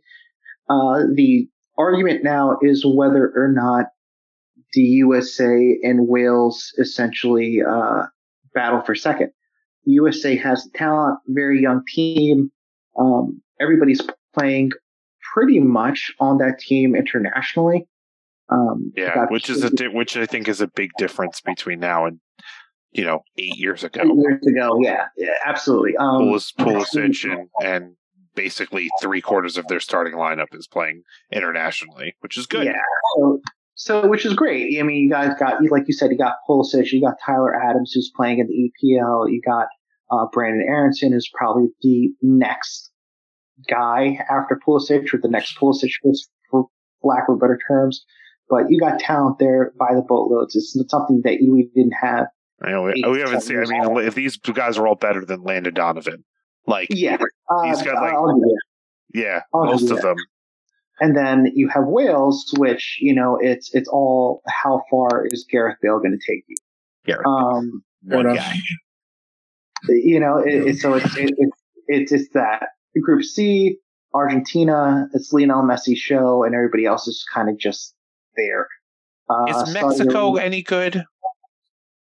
Look, man. I always I feel like I ask this question every World Cup. Is Mexico going to be good this year? Yeah, fun. Mexico historically is a country that you would believe would have all the resources to go deep with a World Cup run, but much like, let's say, your Jets, much like the Mets, much like any other team, historically, the organization is mitigated by just chaos, absolute chaos in the boardroom and in what they want to have done. The manager of this World Cup team has tried to quit. He has tried to quit 4 times leading up to the World Cup, and the board has not allowed him to quit. So you have a man who does not want to be there, who is leading your World Cup team. Okay. So you're already set up for disaster. This sounds promising. You have your top 2 players, one of which plays in the MLS, Carlos Vela, who's come out openly and said, "I'll never represent Mexico again." So you've lost talent off the top at that point. You have Chicharito, who, scores goals like it's his birthright for LA. He has openly come out and said, "I do not want to represent." You have people who have all the talent in the world to play, and we're not making the effort to go forth and bring them in. So are they good on paper? Yes. Will they make it out of the group? Probably. Will they get past the fourth game? No. Probably not. No. It's probably not. And it's sad because they have all the resources and all the ability to do so. And from a marketing standpoint, they have billions from a marketing standpoint, Mexico gets more money in revenue and in propaganda and in everything from companies like Home Depot, Bud Light, Corona, all these different companies. They put more money into a Mexican national team than the top 4 other teams combined in the World Cup. So they're a juggernaut when it comes down to revenue and selling T-shirts and all this other stuff. Right. So, money's not an issue. Right. But will they go and go deep talent-wise? Probably not. Probably not. Same Group D, you have France, you have Australia, Denmark, Tunisia. The sentimental favorite is probably Denmark, considering Christian Eriksen, died during the Euro Cup and had a severe heart issue, that he was brought back, but he died on the pitch, I remember that. That was wild. Sentimental favorite. Everybody wants to see them go deep. France is your France is your defending champ. Yeah, it's your friendly champs. Should go deep. A lot of egos and a lot of infighting in that team already. So whether or not they go deep, fucking Pogba. You know what I mean. There's a lot of cooks in that kitchen, but nobody wants to kind of be a server. Nobody's the chef. Yeah, there you go. Every bunch of line cooks, no chef. Yes, very, very true. Group E, Spain, historically very good. Costa Rica could probably surprise a few people, pull out a win here and there. That's probably a trap game for Spain. You have Germany, who's always historically good. Probably will lead that group. Probably meet up with France in the second round and probably beat France. And then you have Japan's sneaky good every time you go to a World Cup. They're always there. They're always there, and they're always like a tough out every time. That's true. Right. And then Group F, to kind of not speed through this, but kind of give some sort of, I guess, closure to it. You have Belgium. Belgium has gotten really good in recent years. De Bruyne's good. Courtois there. You have a lot of guys. No, I think we lost Kevin. Guys who are playing in Spain, like Carrasco. There we go. You have a lot of talent there, but they're just wildly inconsistent. Canada's a funny story, though. Canada, you wouldn't think of as a soccer playing nation, but they've actually been really good in qualified first in CONCACAF, so in our regional qualifiers. Well, Kevin, your Wi-Fi is killing you right now. Could they pass into the second round? They're better than mine? Yeah, you're like cutting out. You're freezing all of a sudden a lot. Nah. All right. That's all right. It's all good. Can you guys hear me, or is it no, you're fine. You freeze for like 5 seconds, then you come back, and it all catches up at the end. Yeah, we'll fix it up. But yeah, are they better than Morocco and Croatia? Yes. Okay. Group G, Brazil's probably going to steamroll everybody. Serbia is better than Switzerland and Cameroon, all ex-Russian players that are naturalized to Serbia. So make of that what you will. Okay. Yeah, so it's a lot of Russian-born players that have since naturalized due to X amount of wars from the Soviet Union. Yeah, I'm kind of tired of being in conflict. Makes sense. Yeah, make of that what you will. So we like them. We like that. They got out.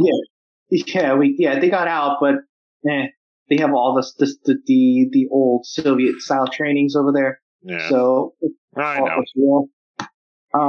But Brazil's probably going to steamroll everybody. Like that. That's just the reality of it. And then Group H: Portugal, Ghana, Uruguay, Korea Republic, probably Uruguay and Portugal. There's not going to be a World Cup where you don't see some sort of semblance of Cristiano Ronaldo and Lionel Messi in the later rounds. Like, that's just not going to happen. Especially one that's like sports washed and with so much money and drama and all the bullshit attached to it. Like, you're going to see. Yeah, you're going to see one of them. Yeah, you're going to see. And they're going to be in like the semifinals. Like, one of them's going to be in the semifinal match, right? Yeah, like, let's not go conspiracy theory about it, but yeah, you're gonna see weird calls. You're gonna see dubious, like there's gonna be 8 minutes of stoppage time in some of these games. They're gonna do what they have to make sure the right guys get there for market. And let's be honest too, like, unless you do the ultimate American thing of not rooting for the United States and you root for the country of your last name's origin, because I can't tell you how many people are like, well, I'm German, so I'm rooting for Germany. And it's like, yeah, but you live in America. Like, whatever. That's like, if the U.S. drops out, then it's like, okay, I'd go down the Italy route. Well, no, right, Italy. Of course. But my point is, though, like, if those guys aren't there, the names that you know aren't there, do you care? Like, that's the whole thing. Right. And I tend to agree. Those guys, someone's going to be there. The way that soccer works internationally with club teams, and then you go back and play your international, like, it's very interesting how people's fandom has to, like, you have to square your fandom of your favorite players on your favorite club teams, and then you're going back to your national. Like, it's very different than what we're used to here in the United States. Because absolutely, other than the Olympics, we don't do that. We don't care. Nope, it doesn't matter where you're from. We don't like sit there and go, oh, I'm going to root for, the Rangers, who have a bunch of Canadians on the team. And then when they go and play for Canada against the U.S., I'm not rooting for them. Like, we don't have that sort of like dichotomy here like soccer fans around the world do. No, we don't. And granted, like, do I want to see the U.S. do well? Do I want to see Mexico do well? Yes. Realistically, do I see them doing well? Probably not. Yeah. I'm going to be honest with you, Kev. I don't know much about USA soccer, especially the men's team. I know the women's team won the last World Cup. Yeah, but as far as the men's teams go, like basically being a casual follower, they've been trying to turn the corner for like 20 years, and I just never, you know what I mean? Like, every year, this is the year, guys. Like, it's like, no, it's not. They were making progress, and then they kind of went backwards in the mid 2010s. And then they're okay. I suggest everybody listening to this at one point, because he says it way better than I can. We essentially should have qualified for the last World Cup out of the United States. Like, we should have. We went to Trinidad and fucking Tobago. And you figure we should beat a island nation like Trinidad and right, and we didn't to qualify for the World Cup. We went down to Trinidad and Tobago. We played on a field that wasn't a field. We played on a field that was legit sand and 2 goals set up with fucking sticks. There was no stands. The stands were legit concrete seats with no backing, and we lost to a team we had no business fucking losing to. And we didn't qualify. Having our own league, having multiple millions of dollars invested into this league, and to your point, we've been trying to turn a corner for the past 20 to 25 years. Have we turned a corner? No. Will we ever turn a corner? Maybe. Like realistically for USA Soccer, and this isn't to dump on it. Like, listen, I want to root for it because like it's something cool to root for. It's a cool event. You can't deny its popularity because billions of people are going to watch this. So you can't deny its popularity. But what's realistic for the United States, even this year, the next one or whatever, the round of 16, like that's insane. Like to think about, like them getting there. Like they never get, it just seems like they never get there. They get to the knockout stage and then they're done. But to your point, like at this point, the fact that we're so far deep into this, we're now 20 to 25 years into the MLS experiment. We're now charging people the game. Like, here's what pisses me off about this, and maybe I'm alone in this, but you have the MLS that are now working in tandem with Apple TV. The games are now going to be streamed or broadcast exclusively on Apple TV. Not even broadcasted on You're TV. handicapping yourself. Right. So that's it. So no more ESPN games. So, That's it. Game over. Right. So now, but you're charging me $100 a season for a 4-month season. Yeah. On top of the $8, $9 a month that Apple TV is. Mm-hmm. Right. So now you're telling me essentially you want to pay $30 a month to watch mediocre soccer. Right. That's not even historically, let's put it this way, a 5th or 6th rated league in the world. If I wanted to watch MLS, soccer, I can go watch England. I can go watch Italy. I can go watch Serie A. I can go watch La Liga. I can go watch Bundesliga. I can go watch EPL, and all that shit's going to be miles ahead of the competition. The French league is now more interesting. It's funny. Like, I remember one day at work, between, when I was in and out, it was Saturday morning. And like, oh yeah, Premier League's coming on, and it's like just on TV. Right. You don't have to go anywhere. You don't have to, sign into it. Like, I'm gonna be honest with you, bringing up the Apple TV or whatever, I can't stand that Thursday night games are on Amazon Prime. No. Oh yeah, that annoys the hell out of me. And I know the whole thing. Well, who doesn't have Amazon Prime? It's not the point. I can't just watch it on TV. I have to go into an app. Like, and I know it's first problems. I get it. And it sounds so weird to complain about having too much technology, but like, you can't channel surf like during the game. Like, okay, the game goes to a commercial, injury timeout. I have to exit out of the app, go to cable, then go back into the app, and it all takes time instead of just flipping the channel. Right.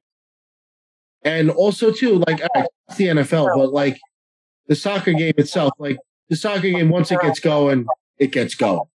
It's pretty much nonstop.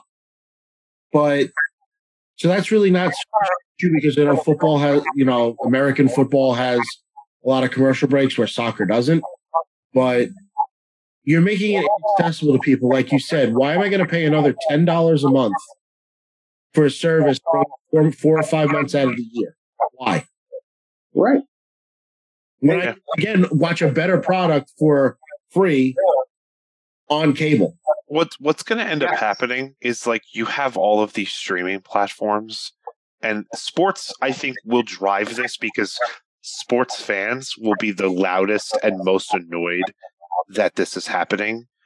But at some point, the proliferation of all these different streaming platforms and subscriptions I'm going to have is somebody's going to get smart, and it might be Verizon, it might be Comcast, it might be a cable company, or a satellite company. Somebody's going to get smart and say, I know how we can get back into the TV game. Instead of providing TV services, we'll just bundle all of your streaming platforms for you. And that's it. And we'll give it to you at a bulk discount. We'll say, instead of spending $125 on 7 different, monthly subscriptions to 10 different platforms, we'll give it to you for $100. And that's all they're going to do. and then you're going to have to go through them, and then everyone's going to get smart and say this was dumb, and we're just going to go back to the old, because I want to be able to seamlessly go back and forth between what's on Netflix and what's on Hulu and what's on Amazon Prime, and if my football, one game is on Amazon Prime and another is on Hulu, that my brain's going to explode. And so you've already seen it a little bit with the NFL on Amazon Prime. You've seen it with the select baseball games this year on Apple Plus, the Apple TV Plus. Even the Yankees every Friday night were on Amazon Prime. Yeah, that was stupid. I hated that. Right? So you're starting to see it. I think there's been a little bit of blowback. See, I don't know. I think the NFL kind of just took whoever threw the most money at them, and listen, it's their right. Absolutely. Are you kidding me? But their ratings were down 3 years ago, remember? Well, now Bezos is going to own the team. How's that going to work? If Bezos is going to own the damn team, or is Amazon Prime even still going to be a team? He's technically not the CEO anymore, I think. I think he stepped down. So right. I guess there's no conflict anymore. He's just a shareholder, so it's not his. He's not running the business. So yes, it's like he doesn't make the decision, but like he's a shareholder. Like, come on, he's not. You know. Yeah, no, I know it's a conflict. It's a slippery slope just in general, because I don't like where it's going right now. I need 10 different apps or 10 different subscriptions to watch sports. I got the Sunday ticket. I did get not the Sunday ticket. I got Red Zone. I finally did it. Right, but that's different. I know. That's a subscription or a service that you're paying for, but it's one channel and you see everything. Right. It's one channel. You know, that's where it becomes, what they call the second screen experience. Where, like, if you wanted to, you set up a second TV, you have the game you want to watch, and you put Red Zone on the other TV. Correct. Like, 100%. But I want it to be seamless. Like, I think your description of it not being seamless is going to be the problem of the TV watching experience of any sport. Is I don't think we can, the app to app to app is not the beauty of cable, the beauty of Fios. You change the channel. You just change the channel. You change the channel. You find where it is. You say, if it's on Fox Sports 1, it's on CBS Sports, it's on NBC, it's on Fox, it's on, ESPN, it's on TBS. Like, yeah, sometimes it's obscure what channel it's on, but it's on a channel. It's well, like, and also too, like, and not to belabor this, but like the Mets and Yankees throughout the year play at the same time just about every day of the year, just about. Right. But it's literally one channel click down, at least for in New York. Yeah. So from the Mets to the Yankees, you go one channel in either direction. Yep. In a commercial break, and you're probably going to see the other game not in a commercial. Right. And then the other thing, the football, you got to go into the app. It's got to load. And then now you're subject to your internet limitations. Not everybody has gigabit internet. Like, I'm not saying that you need that, but it helps. So now you got to stream. Now you're streaming the game. The picture's not great. I know this all sounds like weird things to complain about, but sometimes it's too much. There's nothing wrong with being on TV. I think and imagine, like, you're disenfranchising, like, not technophobes and people who are older, who are not, and who don't have the money to afford it. Like, it's an economic thing. It's always an economic thing, but it's crazy. Like, you can't. It's like I said, who doesn't have Amazon Prime? But it's the fact of now I need another thing. You need a device. You need a smart TV. You need a stick, a video game console. Like, you need something to access. It's not accessible. What's up? It's just not accessible. It's just another barrier and another layer. You have to mirror your phone to the TV. Like, it's just something else. It's true. All right, rant over about that. But it goes back to your point. They want to expand the game. They want to make soccer the new big thing, and right away now you're hiding it behind a paywall. Well, I mean, you figure you're and this is going to start in January of 2023. So you're coming off the World Cup that ends December 20th, and right, literally 10 days? Yeah. 10 days later, you're putting your league behind a paywall. So you're killing all the momentum that you already built with all the interest from the World Cup, and you're putting it behind a paywall. So you're losing all those casual customers and all those casual viewers immediately. Right. You're stagnating. Right, because you're not going to have someone go like, all right, that was fun. All right, I'll pay. That's enough, though. They had their fill. That's the thing. Right. That's the problem with something like the World Cup. That's the problem. They had their fill, and then that's it. It's it's over. And they just want to flick it on the channel and go, oh, maybe I'll watch this game, and then also the problem is like they have better product, more readily available. The EPL, what is it? They're on CBS. Someone's on CBS. Yeah, CBS and NBC, I believe. Yeah. Right. So you just flick it on, and there it is. That's right. That's right. You're online, man. It's right there. Like, Italian League is on CBS Paramount. You have the other one that's on EPL's on NBC. And USA, yeah, they're on NBC, Peacock, and all that, I'm sure. Yeah, and then you have the other one. You have the German League, Bundesliga, that's on Fox. It's on Fox and Fox Sports, FS1. Right, so right off the bat, you have, 3 or 4 leagues that are better products than MLS. That are on your mid-level cable. That are on mid-level cable, that are on your basic cable package.